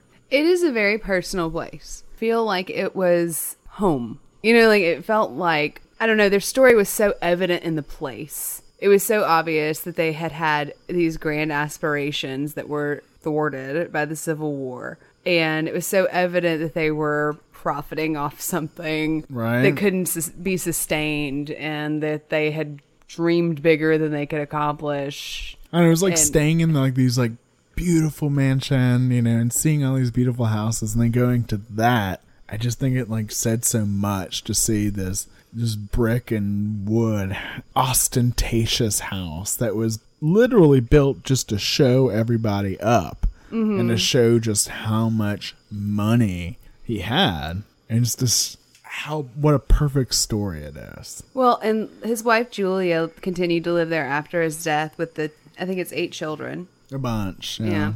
And our tour guide, who was fabulous. Oh, talk about she knew her stuff, man. She did. Said that, like, in Julia's later correspondence, she talked about personally slaughtering a hog. Yeah. When you go out of the basement, you get to go up to the second floor. And all of the tools and the shipping crates and the woodworking mechanisms It's just left where they dropped the tools and went to war, basically, is the feeling you get. But when we were standing up there, she was like, and this would have been the ballroom, and that would have been the bandstand, and here's where the statues of the 4 seasons were meant to be, and this would have been marble, and that would have been it. And this woman was supposed to have a bandstand and a ballroom, and here she is slaughtering a hog. Yeah. It's very Gone with the Wind. Yeah. I kept thinking about that. Oh God, I miss Tara thing. But the fall from, I don't even want to say grace, but the fall from prosperity.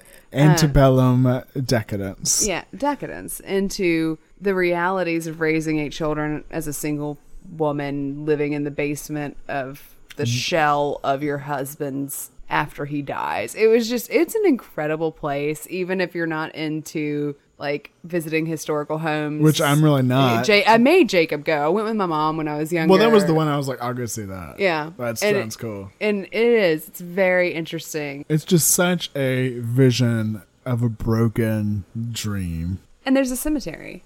We walked out and saw that that entire family is literally buried on the grounds of this unfinished monument to Southern Gothic decadence. Speaking of Southern Gothic, have I got a story for you? So the best way to start telling this story is to tell it the way it was told at the time. Oh, please. Old newspapers? Old newspapers.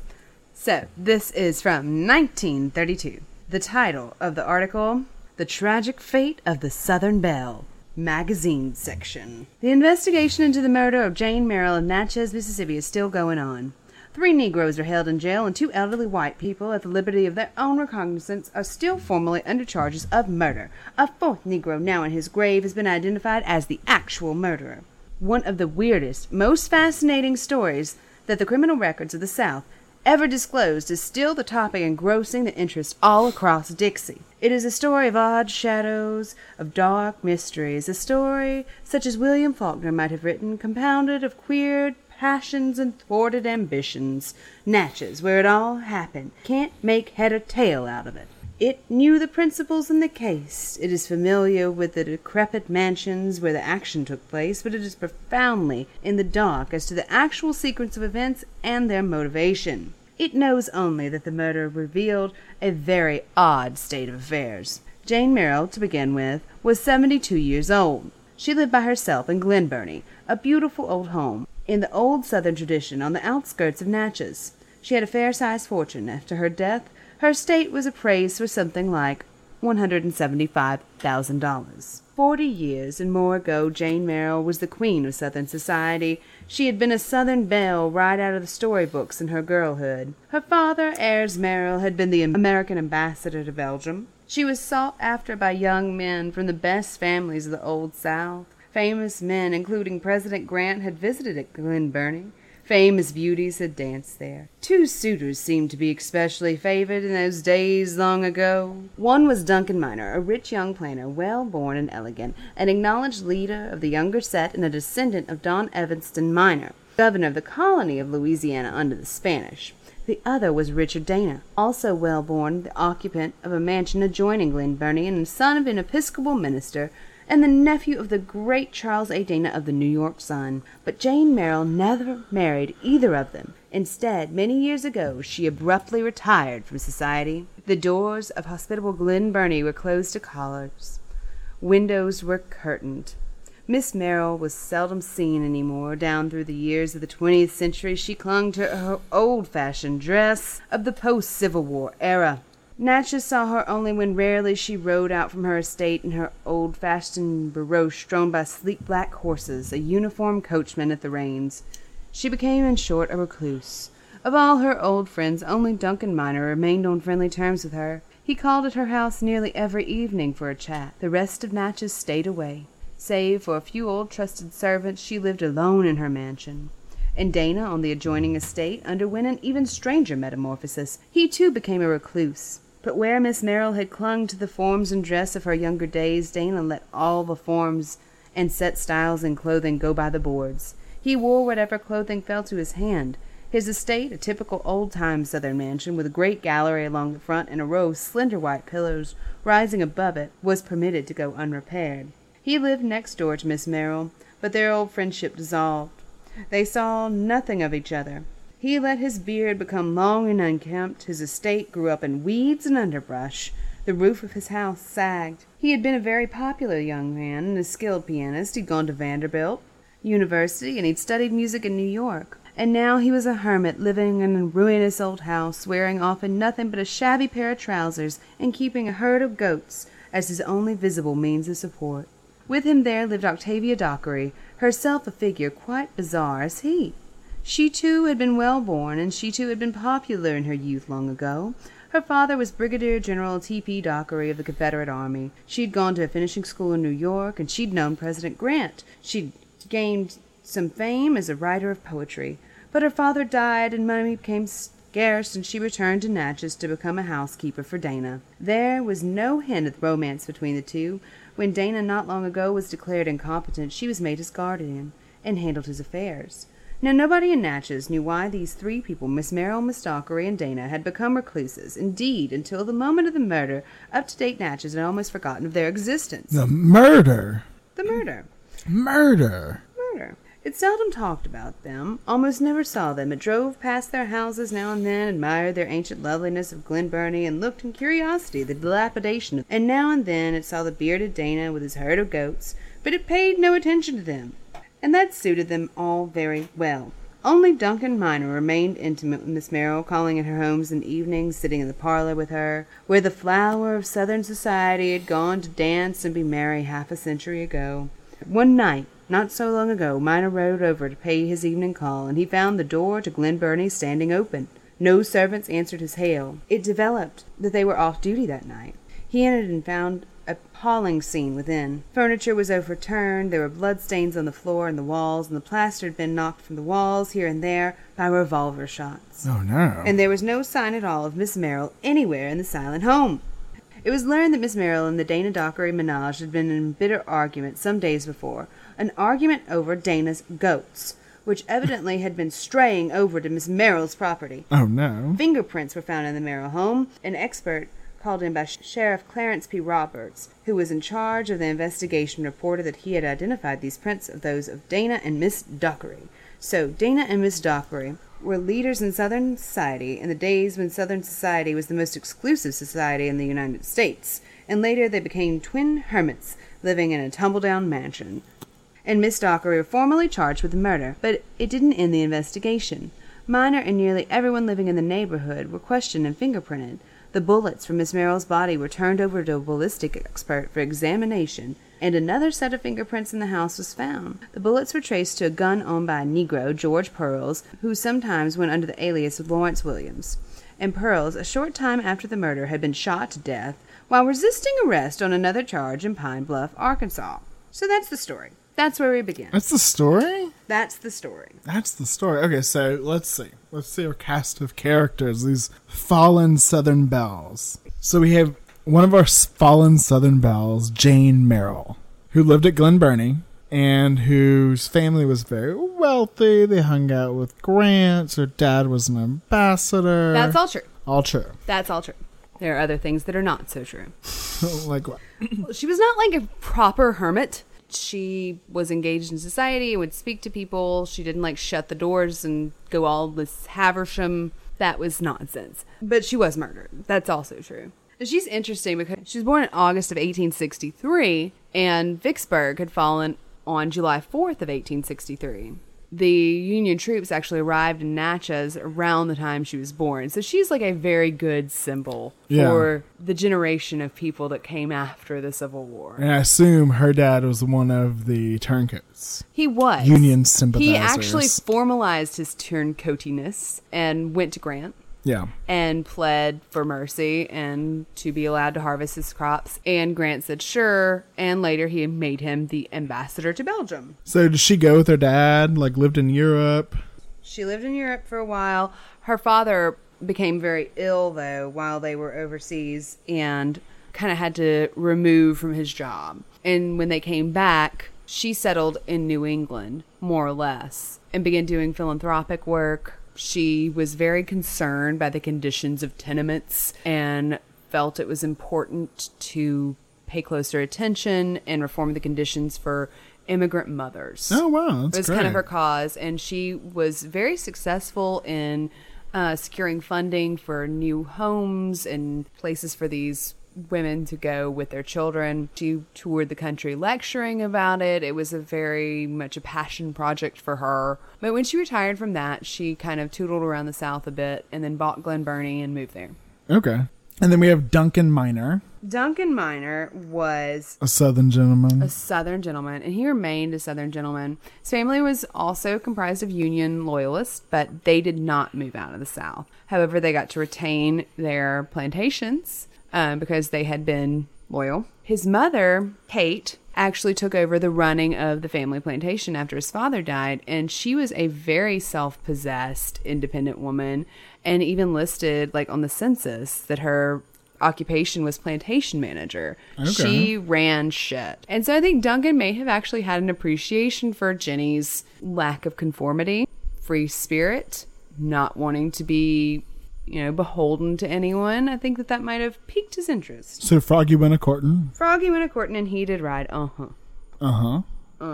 So one might speculate that much too much was made of their relationship, and there was actually nothing romantic there, and this is just all newspapers, which is possible. Possible. But I have love letters. Yay. Apparently Jenny was a little bit of a fire pirate. Fire pirate. So in 1883, he wrote to her, "It was such a trial to leave you, for I was having such a nice time, notwithstanding the fact how little I saw you. I think that if I had remained there longer, I should have become bold, there as in Natchez. I see the senses of what you told me, and will do all in my power to please you in all things. As for smothering, I feel sure that I will never do it again, for it is foolish for a man to smother by love as I have been doing lately." Oh, he must have got told off. Mm-hmm. And then in 1885, he wrote to her, "My precious one, I trust that you are able to be up this morning, as I had so hoped that you would be yesterday. I have been thinking about you, and wondering how you are ever since I got up this morning. So please let me know how you are, and I will be on my way this evening.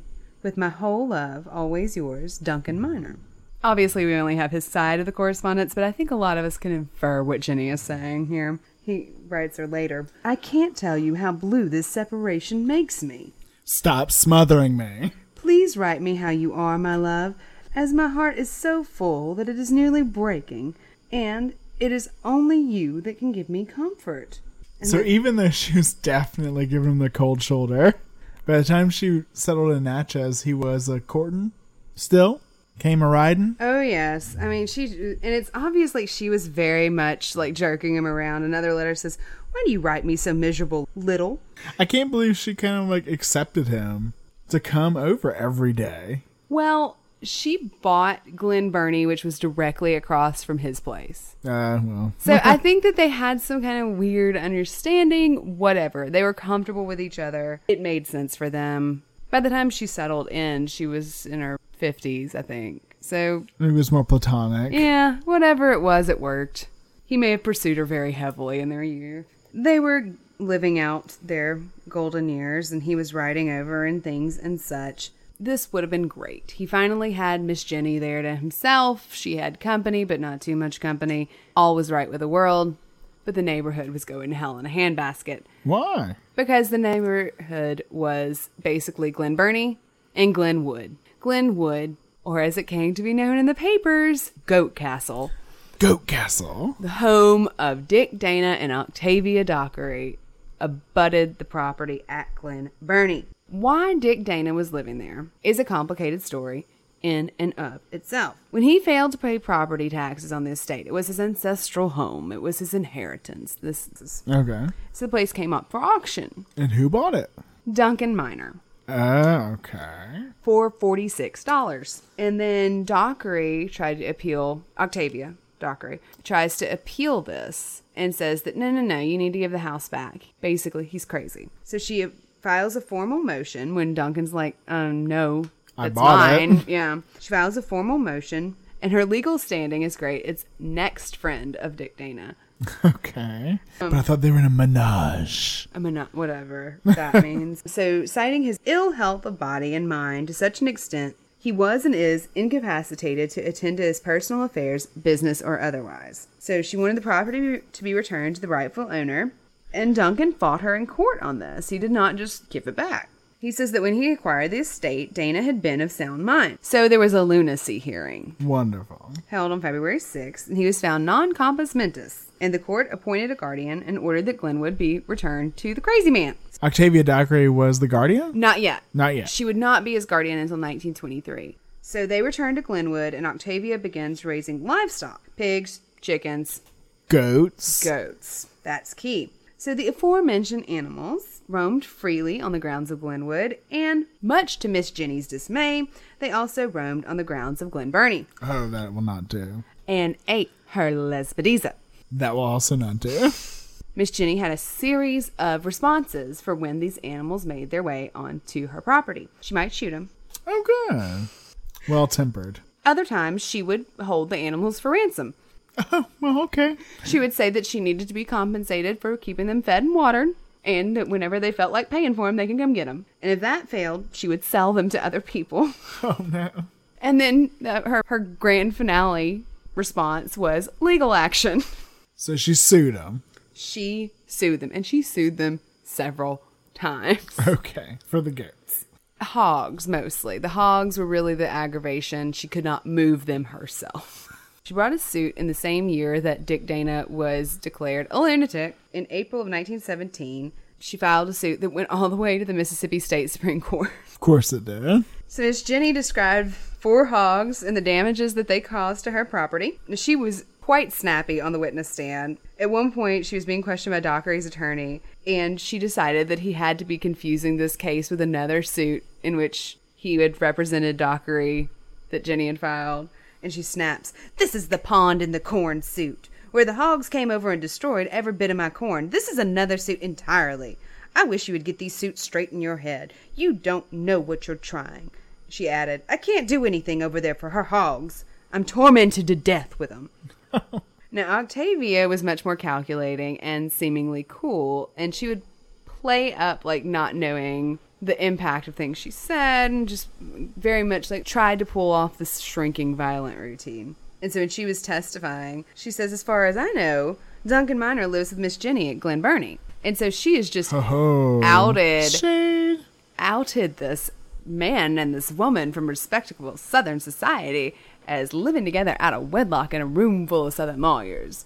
And she would say things like, "Oh, if I owned all the hogs reported to be mine, I'd be rich." So you can look at just the way they handled themselves in stressful situations and see that these two women are not going to get on well. And the court did not award any damages for the hogs' severe breaches in etiquette. But it does just seem like little trifles between neighbors.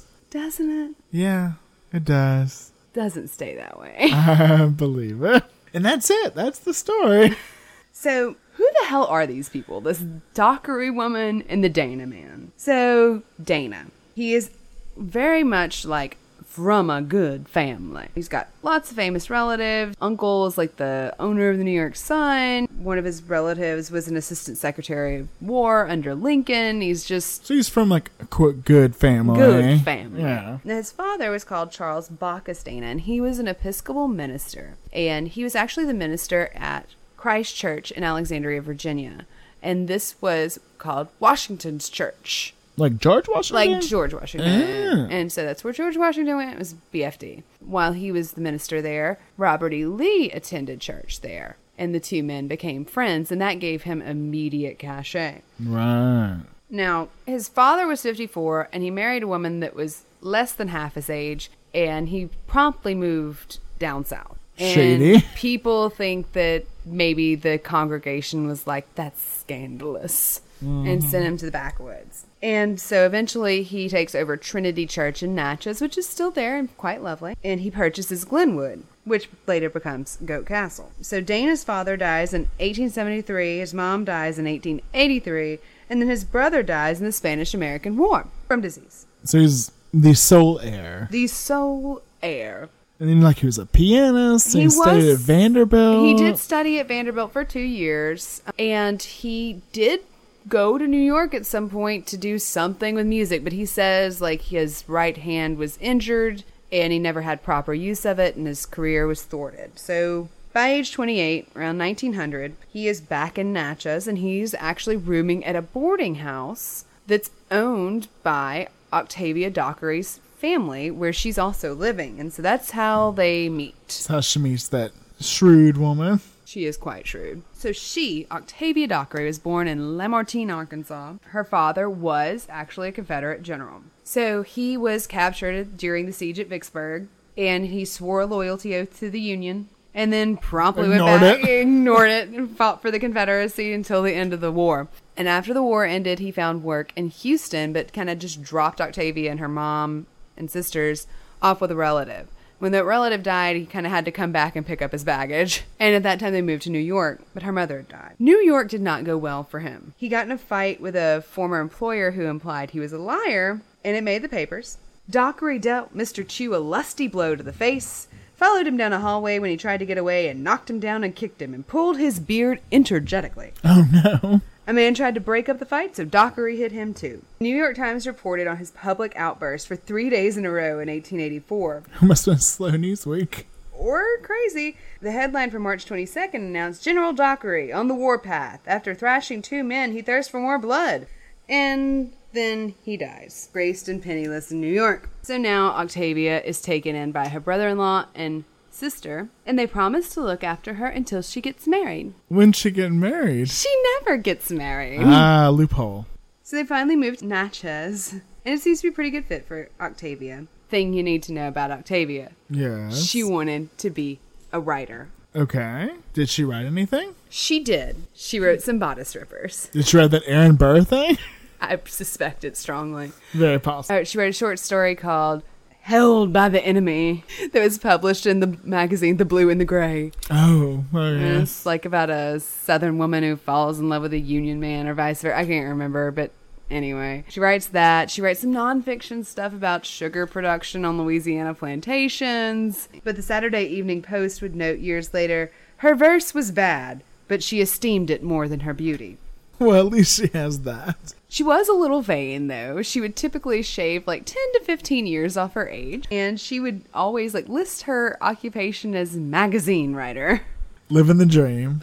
So, in the dream. Dream big. Or little. At some point, she and the brother-in-law and the sister and their daughter and Dick all moved to Glenwood, out of the house where he was formerly a boarder. So now they're living with him in the dilapidated mansion that he wouldn't live in because it was so dilapidated. And then shortly after the move, the brother-in-law and the sister both die, and the daughter, their daughter, moves out because she has sense.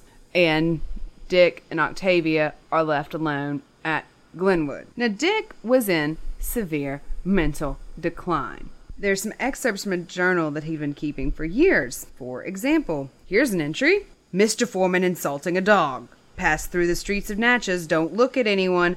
A piano toy at the kitchen door. Oh, yeah, that seems right. One note said, Doc says, I am an old fool and I got no sense. I'm not an old fool and got sense. He may think they can change me. So, Octavia officially became his guardian in 1923.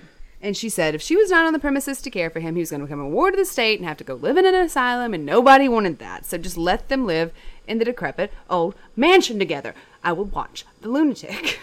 So, being the South, this odd pair ends up living in this dilapidated old plantation, forgetting to pay their taxes and letting their goats and hogs just roam in and out of the house and all around the property. And across the property line to eat the lespedeza. He was not. I don't even know what a lespedeza is. It's it sounds, a flower. I assume. It's lovely. He was not easy to manage. This was not just a coasting job. Like, they found her knocked out in a field once. What? And the officer that went to see about her was like, I know it was Dana. And she was like, I know it was some colored man. Always the excuse. Always. So, let's talk for a moment about Glenwood. Goats. This is kind of our fifth character in the story. The house. The house. It was described as dilapidated. It had no electricity or running water. The roof was rotten. All the furniture had belonged to Dana's parents. And along with the library that Reverend Dana had amassed, those were the most expensive, valuable items in the home. And they were in total disrepair. There were broken windows, crumbling chimneys, wallpaper peeling away, dust and cobwebs all over the corners of the home. And there were also cats, chicken, geese, and a herd of goats living in the house. Chickens built their nest on library shelves, and goats stripped wallpaper and ate pages out of books. Oh no, those books are probably worth so much money. They were like signed by Robert E. Lee. Like, he had some of Robert E. Lee's personal library. Do you know how much that would be worth on alt-right websites? They probably had a bunch of Sir Walter Scott's original Oh my god, no. books, which when we toured them, we talked about how popular he was the last episode. When we toured the Longwood home, they were like, we had all of those Walter Scott books checked to see if we could sell them to further our restoration. I was like, no. Octavia seemed resigned to the filth of the place. Like, she just didn't seem to notice. She was very, I guess, oblivious. Like, she moved through life being like, can you believe this house? Can you believe what a mess this house Weird is? Like, what would one thing. do? This house clean? I just don't understand.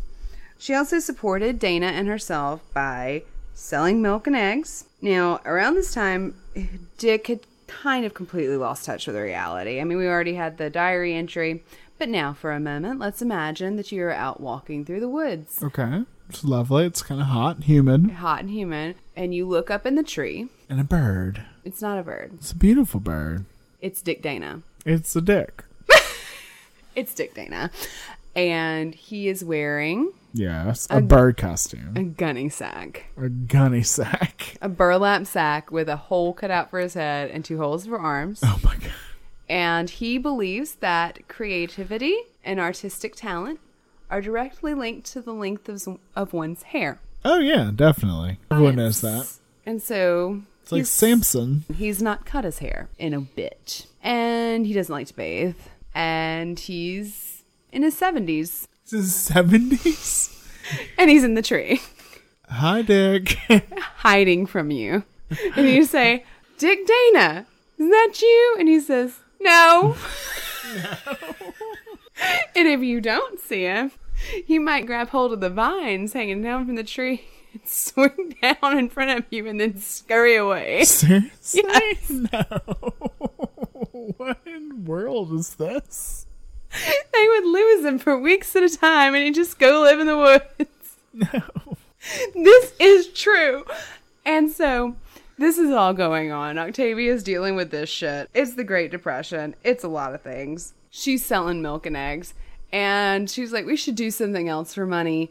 Let's rent out that old place down there on the property. Now, that old place was a former roadhouse that had been known to police as the Bucket of Blood. Sounds hospitable.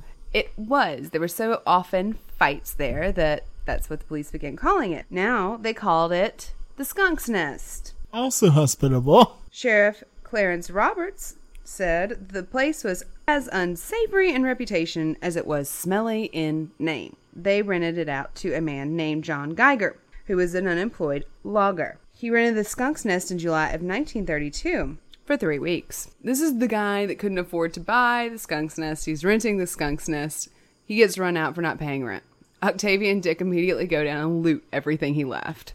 Perfect. So they take some broken furniture, an old mattress, and a brown overcoat. How you say it, I feel like it's important. It's key. The mattress they turn into a little house for their kittens on the front porch. Okay. And the brown overcoat, yes, they turn into a key piece of evidence in a murder trial. Probably not on purpose. It wasn't part of the plan. So Miss Jenny's continual lawsuits imposed a significant financial burden on Octavia and Dick, and they never quite forgave Duncan Minor for trying to have them removed from this property that he had purchased. Good money, like $40. It's like 2 Andrew Jacksons. What's worse than 1 Andrew Jackson? Before we continue, we must cross the color line and meet the other players in this story. You'll notice these people were not talked about in that newspaper article so much as these 4 that we've covered so far. Briefly, one line at the end. Mm-hmm. But they are the people who were actually blamed for the murder. We need to go meet George Pearls, a.k.a. Lawrence Williams, a.k.a. Pinckney Williams, a.k.a. Pink, who I don't know if you can tell from all of those aliases probably wasn't the most savory of characters. And we also need to meet Emily Burns. So to put this story in the appropriate historical context, we need to remember a couple of things. It's the Great Depression. Right. So the fact that Miss Jenny had $175K in 1930. Fucking rich. Right. And then, of course, it's also the Jim Crow era. It is the Jim Crow era. In They're the serious deepest of Deep South. about this shit. Let's meet these characters.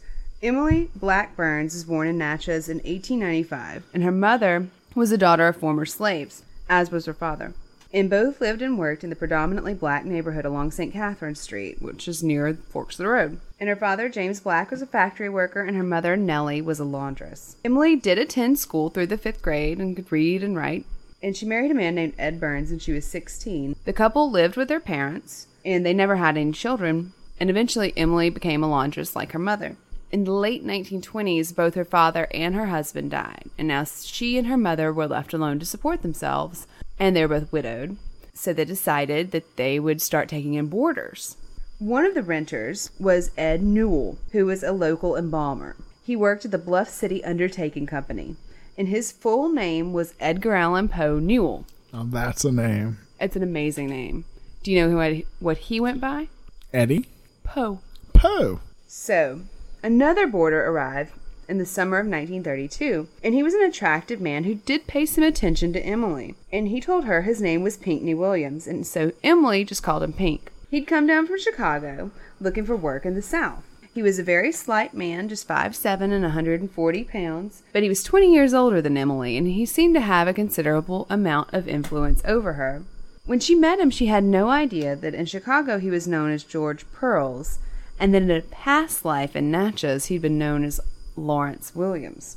He'd been born in Mississippi. He was the son of former slaves from Louisiana, and he moved up north looking for work around 1911. He found employment at a sugar refinery, but in 1932, Great Depression had taken its toll. The jobs were drying up, so he decided to go back down south and see if he couldn't do some work for some people he used to know and help support his family.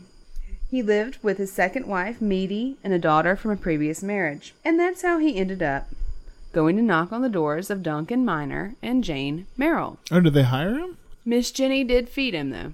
Oh, that was nice. But she wouldn't give him any work. So after he was turned away at Glen Burnie, he went next door. He went next door because it looked like that house needed some fucking work done.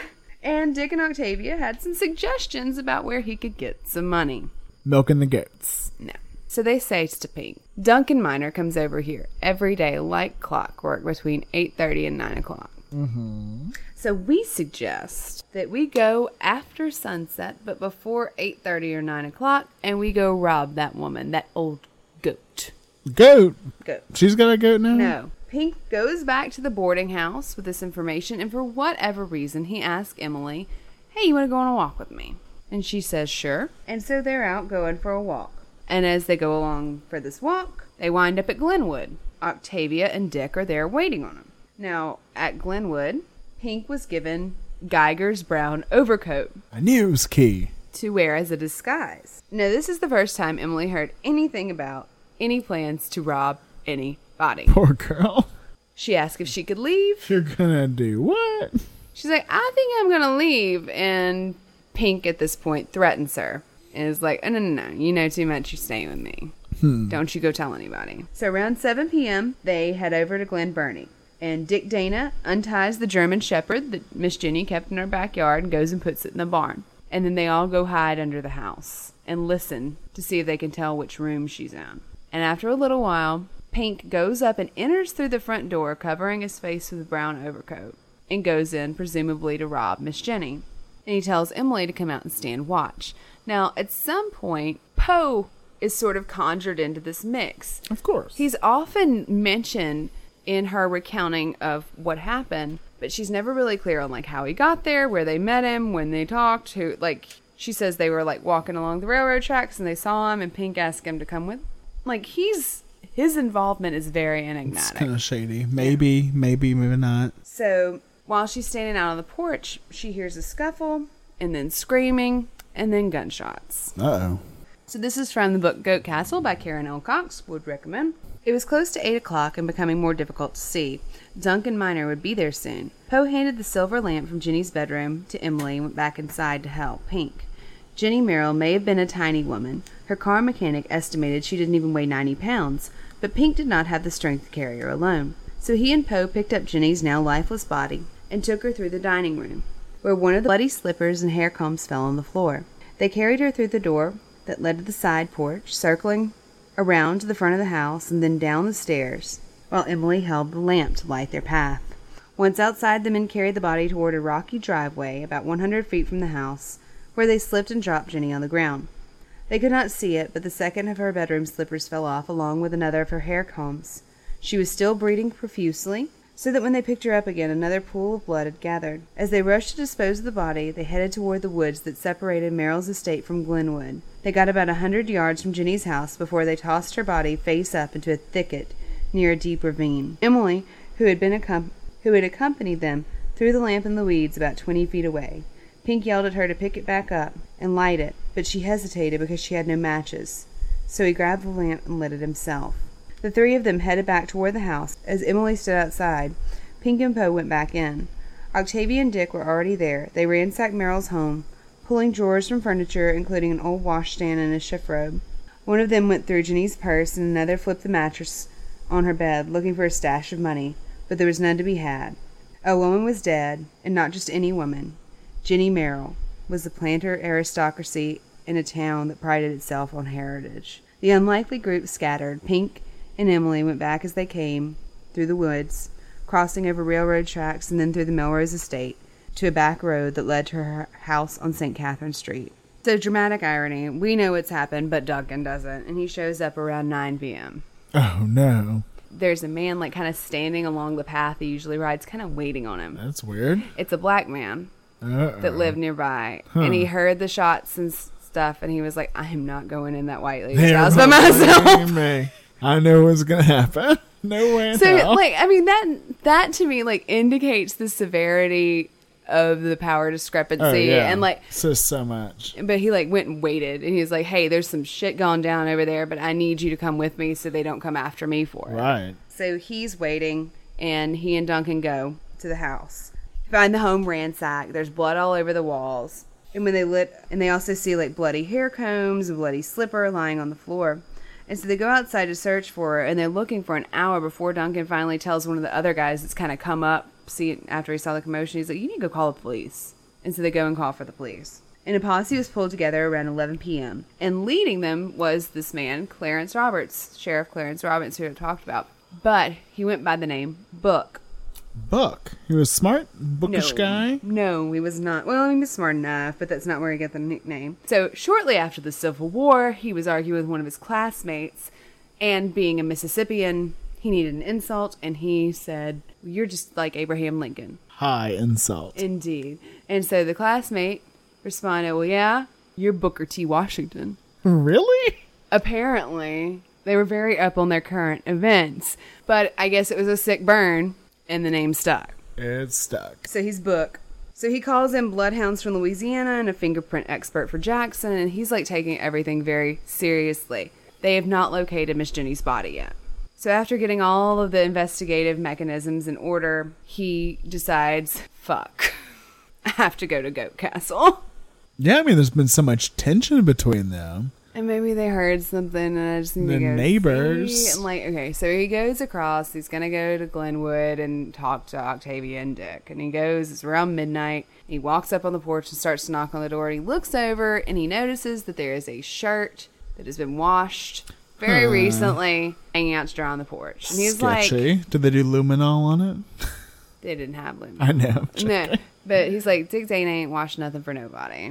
Like, the man lives in Gunny Sack. Why is he laundered a shirt at midnight? And so he knocks and come in. He opens the door, and as he's coming down the stairs, like adjusting his shirt, Dick Dana just says, "I know nothing of the murder." Oh God! There's no body. So he's arrested immediately. They are arrested immediately and taken to the Adams County Jail. I thought you were going to say no. They are. They're like Sheriff Book is like these motherfuckers had something to do with it. Well, he's probably been answering phone calls from him for the last 5 years.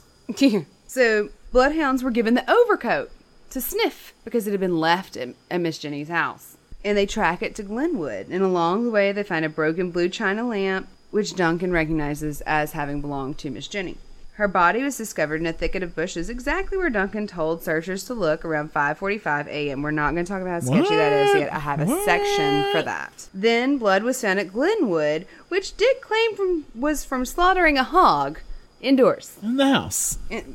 They did. I guess. No, they did.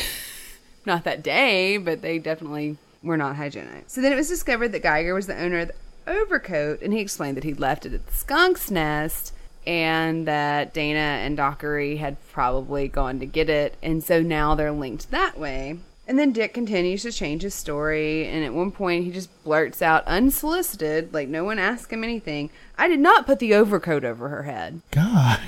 He's really bad at this game. Really bad. And then fingerprints were found at Glen Burnie that matched Octavia's, and fingerprints were found on the lamp that matched Dick. And then the cries of injustice started, and people began demanding that Dick and Octavia be released. Meanwhile, Dana and Dockery received visitors at the jail daily. Young girls from prominent families brought them flowers and petitions for their release. People dropped off books, magazines, beddings, packages of fruit, more bouquets of flowers, cards of sympathy. After several days, the sympathy even turned to resentment at the thought of the two of them being bewildered by the relentless questioning. Trespassing visitors at Glenwood also hastened the calls for their release. Dockery spoke to reporters, and she says, "Can you wonder that Dick chose to shun the world when people can be so heartless and cruel? Why, we're behind bars of prison for a crime as which God is my bearer. We're innocent. Vandals prowl through our house. Is there no law, no justice that will protect our property right? Is everyone devoid of human feeling?" She was a writer. She told a reporter, "You're a newspaper man. Tell the world. No, I did not kill Miss Merrill. God knows I did not kill her. True, she was no friend of mine. But if I had known her life was in danger, I would have called for help." Bullshit. So their habeas corpus hearing was scheduled for August 15th, and there was a full courtroom, mostly of supporters. And the DA stood up and said they had insufficient evidence to hold him. And the judge said, "That's right." Sure. No, they had fingerprints. They had... Oh, yeah. They had, like, the weird statements from Dana. They had the shirt. They had the finger... I mean, they had proof. Blood. They had no proof. So, free to go. They released on their own recognizance, and they returned to Glenwood. Meanwhile, Book Roberts had a tip. He said he received it from, quote, an older man in the black community. And he told him that, in Book's words, a Chicago-Detroit Negro, who was locally known as Williams, had been asking for work. And he had gone to see Jenny and been turned away. And so from there, Book began to track down the suspicious character. He followed rumors of the man to the home of Zula Curtis, who was the owner of the first boarding house where he'd stayed. And she said that he'd looked for work with Octavia and Dick and remarked that Glenwood was filthy. That tracked. Yeah. And he also said that Glen Burnie was in need of being painted, but they, and I assume that means Jenny and Duncan, were too stingy to give him work. And from Zula's house, he was put in touch with another source, a chauffeur called Lewis Winston, who claimed that he'd moved a man's trunk from Zula's house to another home as a favor to an acquaintance. He stated, "While I did not know him, I'd heard of him from my relatives. He'd removed from Natchez when I was a boy." So where did he take this trunk? Well, to the home of Nellie Black and Emily Burns, clearly. Of course. So they show up on their doorstep and arrest both Nellie, who's her mother, and Emily on August 13th. Well, that's ridiculous. But they found Pink's trunk in the home. But they let Dick Dockery go. The Dickory-Dockery duo. I know. And there will be more of that. Don't worry. So they found Pink's trunk, and inside there were unspecified burglary tools, which were probably like tools. Like tools, like actual tools. But there were .32 caliber bullets, which did match the bullets used in the crime. And there were also life insurance policies made out for George Pearls. Ah, now they have a real name. Well, Sheriff Book immediately recognized the name because he had received a call from a man named Sheriff Five Ash, who'd called from Pine Bluff, Arkansas, to see if a man named George Pearls was wanted for any crimes in Natchez, because he'd been killed in a shootout, right, with police, and in his effects, it was indicated his name was Pearls. Now, they'd found letters postmarked Natchez in his bag, and, you know, since he'd resisted arrest, they were like, oh, well, clearly he's probably wanted for other crimes. I should call the sheriff down there. And when he got this call, he's like, I've never heard of George Pearls before in my life. Thanks for the heads up. So after he finds out that this Williams fellow and George Pearls are actually the same person, he immediately calls Pine Bluff and is like, hey, I need to come photograph that body you were telling me about. Turns out he's a murderer. And the guy's like, oh, his wife already came and got him. He's on his way back to Chicago. And so... Road trip. Time for a road trip. So they go and get the gun. It's sent off to New Orleans for ballistics. And they send this telegram. Hold the body of George Pearls, alias Lawrence Williams, alias Pinckney Williams, shipped August 13th from Pine Bluff, Arkansas to People's Undertaking Establishment in Chicago, accompanied by wife Meadie Williams. Pearls is positively identified as the murderer of Jane Merrill. Signed, C.P. Roberts, Sheriff, Adams County. When they got to Chicago, the man that they brought with them, who knew Pink, did positively identify the body, but they also got like a letter from his daughter. It read, to whom it may concern, this is to certify that the body of George Pearls is the same as the man known as Lawrence Williams, also known as Pinckney Williams, in the city of Natchez, Mississippi. He is my own father. Interesting. So they took their photos of the body and the gun and the letters and his fingerprints, and they head back south. So did they just stick it all into him since he was already dead? No, honey. He wasn't a scapegoat? Well, there was no show trial, so what are you supposed to do with that? You're right. That'd be boring. What else do we have to do? They go after Emily Burns with everything they've got. Aw. It's awful. Even in the worst case, she held the lamp. I know. She was being interrogated every single day for hours a day, and on the 11th day, she confessed. And she did so after entering the interrogation room and seeing the white police officer reach down to the ground and pick up a bullwhip. Oh, bullshit. And put it on the table. Oh, my God. That's ridiculous. At 12:40 a.m. on August 23rd, she confesses. She says that Pink killed Merrill, Poe helped move the body, she carried the lamp, and that Octavia and Dick had given them a goddamn overcoat. That's like their linchpin for everything. But did not place him at the scene. And Book was like, no, I'm sorry. Dick and Octavia are in on this, and if you don't he know, wants to get them too. Yes. He thinks they did it too. He's after them, and he's not letting that shit go. Okay, at first I thought he was trying to pin it on the black people.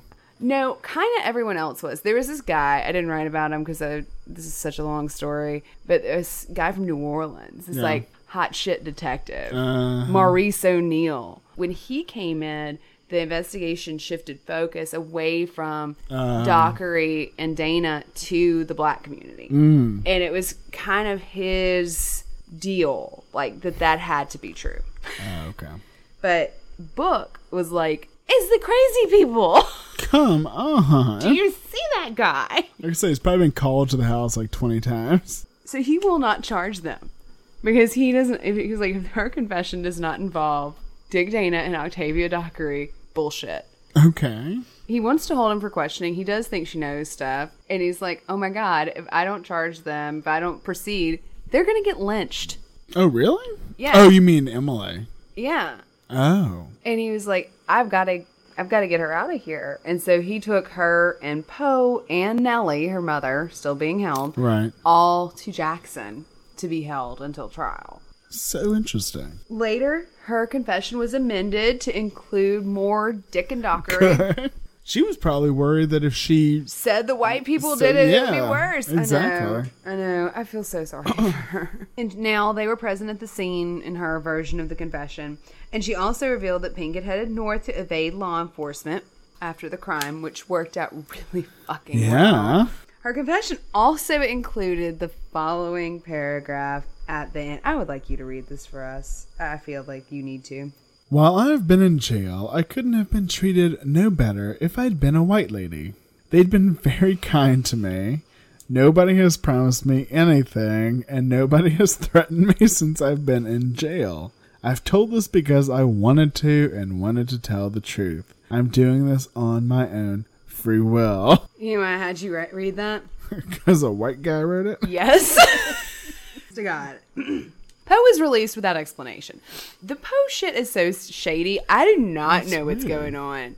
Like, it does not make sense in context at this time. With her, every time she tells the story, she's like, and Poe and Pink were there. So grand jury was convened on November 17th. Nellie and Emily were both held the entire time between arrest and trial and allowed no visitors except their pastor. Emily was eventually found guilty of first-degree murder and sentenced to life in prison. But many people in the press and in the local community were suspicious that she had not actually been involved. Like, it's really interesting. There's a great amount of sympathy toward her, even in the white papers at the time. Very interesting. I was surprised to see how much people were like, what the fuck? You know? There's gotta be the crazy people. Yeah. We've read Faulkner. However, she was sent to state prison and would have served out a life sentence had it not been for the weird sideshow attraction of mercy courts. Mercy courts. So I feel like there was at one point in Mississippi's history a governor who was like basically named executive overreach and just loved anything he could do all by himself. The governor would go down to the penitentiary once a year around Christmas. And or maybe he just really wanted to be Santa. I don't know. And he would speak to people who were in prison, and if he decided that their case merited mercy, he would grant them a full pardon and send them on their way. Just based on what they told him. Wow. So Emily tried this repeatedly with the originator of the mercy court system. But it was not until his successor, Governor Johnson, took office in 1940 that her case was heard and that she was released. She was released with a full pardon. Oh, wow. And sent home. Interesting. So she served 8 years in prison and then went back to Adams County, Natchez, and lived out her life. She seems to have had a pretty nice life. She married a man and they seem to have had a lovely relationship, and she stayed involved with a church, Antioch Baptist Church we saw down there, and did okay. Wow. But you know we're not done with this story. That'd be boring. So here's my little section of like, side-eye. Hey, go look under that bush. What the fuck, Duncan Minor? What the F? So Emily does 8 years in jail because she carried a lamp. Yeah, those lamps are dangerous. And this evidence existing, circumstantial evidence existing in Minor, and we're not going to look into it. I will tell you the circumstantial evidence. He inherited Jenny's entire estate. Oh, valued that's sketchy. At $150,000 to $250,000 in 1932. Middle of the Great Depression. His prints were all over her house, but hey, they were supposed to be there. He waited an hour to notify the authorities. Sketch. He told people exactly where to find her body. Yeah. Said he just had a feeling that's where she was. Mm-hmm. Could smell the money from over there. He moved into Glen Burnie immediately following Jenny's burial and refused to speak to the press at all. Huh. He also claimed to have lived at Glen Burnie for several years, but he would not answer any questions about whether or not they were married. So sketch. This whole thing is sketch. He so was in on it. Yeah, I think he may They have were hired. all in on it. I actually don't know if Dick and Octavia did anything other than go rifle through.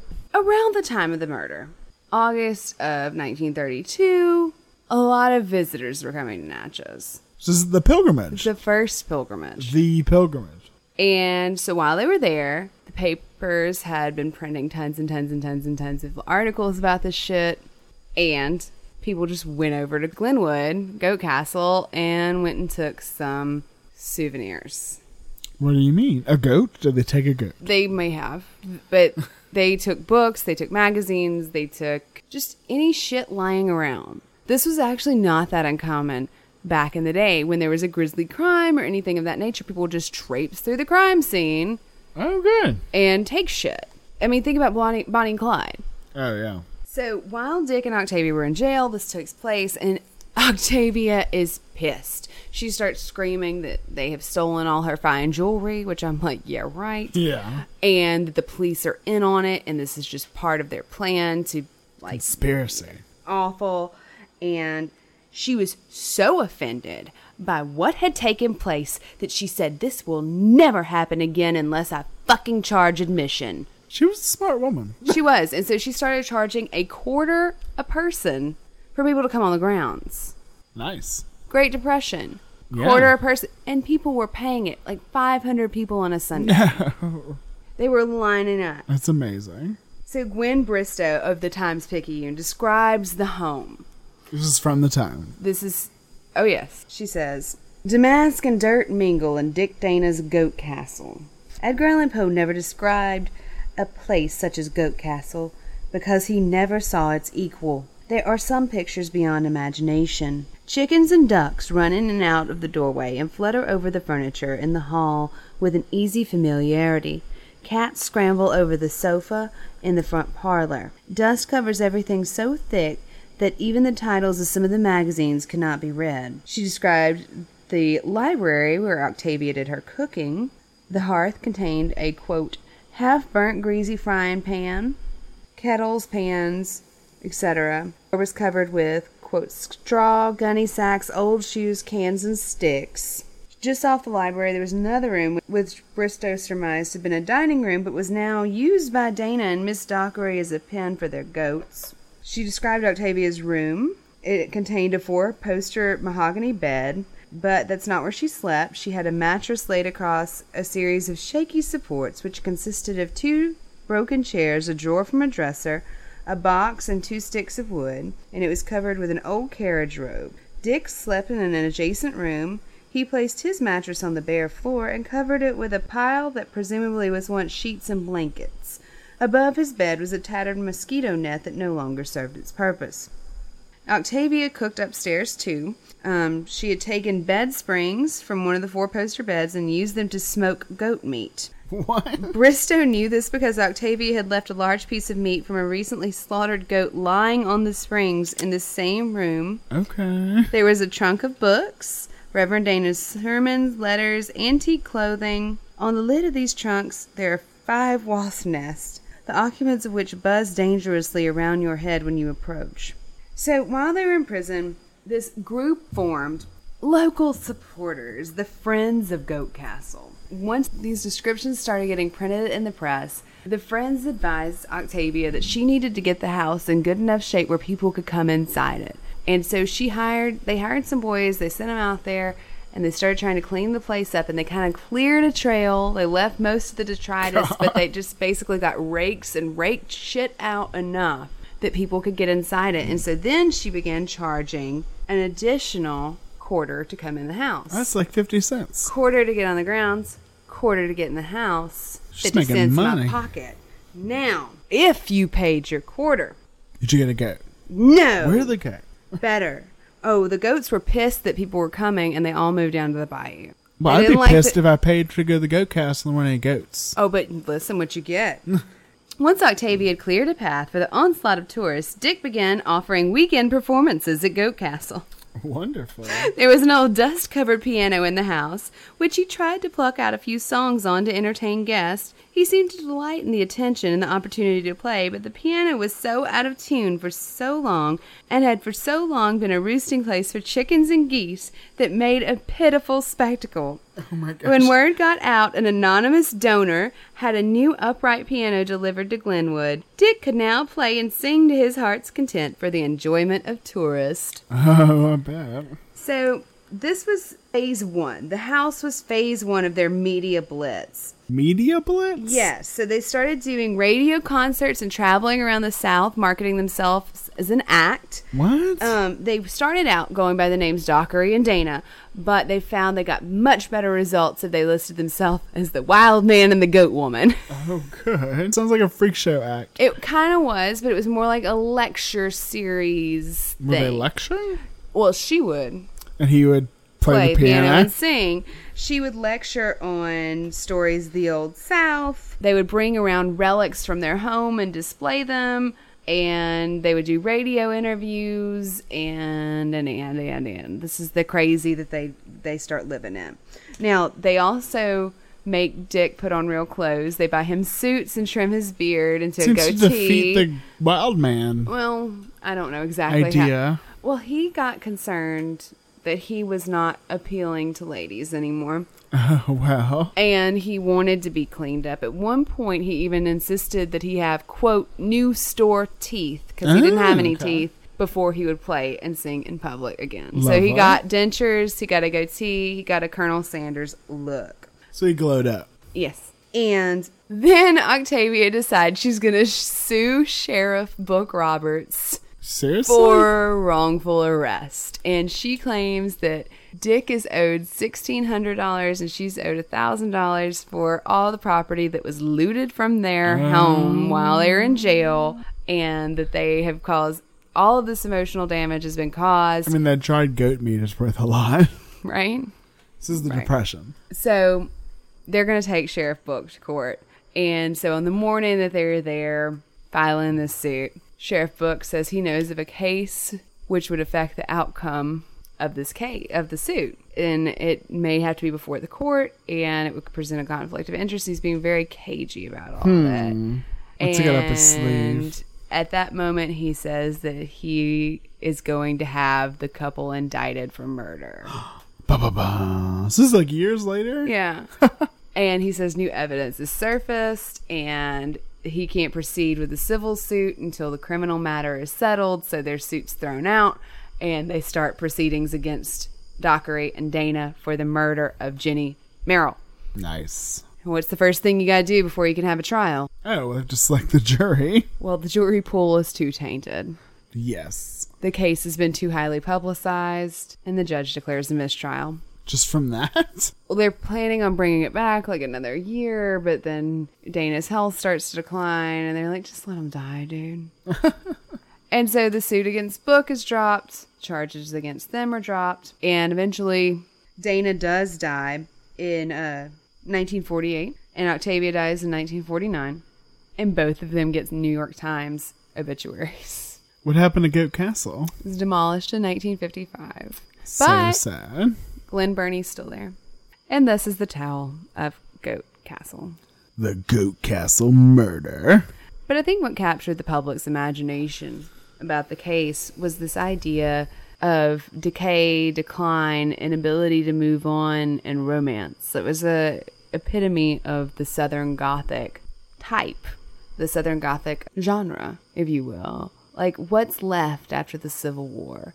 Yeah, I think it's so interesting because you can look at so many of these tales and legends that we've talked about today, and a lot of them are tied to these real historical events and the things that came from them, the things that came after them. I didn't realize it until we were going through all of these in order tonight, but there's also a real undertone of betrayal.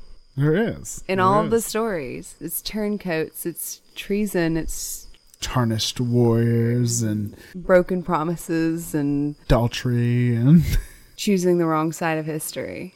And I think that it's from the Harpes, who continually did it on purpose and probably out of meanness, to Hal or Nut, who chose the wrong side and invested all of his money and hopes in an unsustainable practice of cruelty. There's something about us that can't help but go like, dude, like, come on. Why are you doing that? It's this feeling of like, because there's a wall of time, we can't reach back and tell them, like, you're making the wrong choice. And I think that's the feeling that people get when they read these Southern Gothic stories, is like wanting to stop it, wanting to get in to save them. You want to save them from going down on the wrong side of history, from making that choice that will forever tarnish them. And that's the sense of loss I have when I see these grand Southern mansions. It's like I just want to go back and stop it. And that feeling of helplessness and shame, I feel ashamed for them. It's a really peculiar feeling. Yeah, I feel like you go to the homes and you hear the stories and you hear the tales, but you also hear the history. these homes and these places like this are such physical manifestations of that Southern Gothic idea. A once grand family, a once grand home, now in pieces. Instead of hosting balls, there are goats. There's just trash and detritus. I feel like the story of Goat Castle, it's like must have represented to all of the papers in the north and, around the country, kind of what the title was, like the fall of the Southern Belle, the fall of the old antebellum South. I think that it did serve as an effective symbol for the rest of the country when they looked on all the skeletons in the closet. There was a period between the Civil War and when this happened where the South was highly romanticized. But this was something of a revelation because it really was confirming all the suspicions that people had. And I think that we live with that story in the South, that there are skeletons in every closet. That's something we expect. We expect to dig up the chimney and find a body with a dagger in the heart. We expect all of the debris from all the things that everyone before us has broken to land on our heads. It's easier to believe that bad things happened. That story makes more sense to us. And that's not just a story. It's not just a story.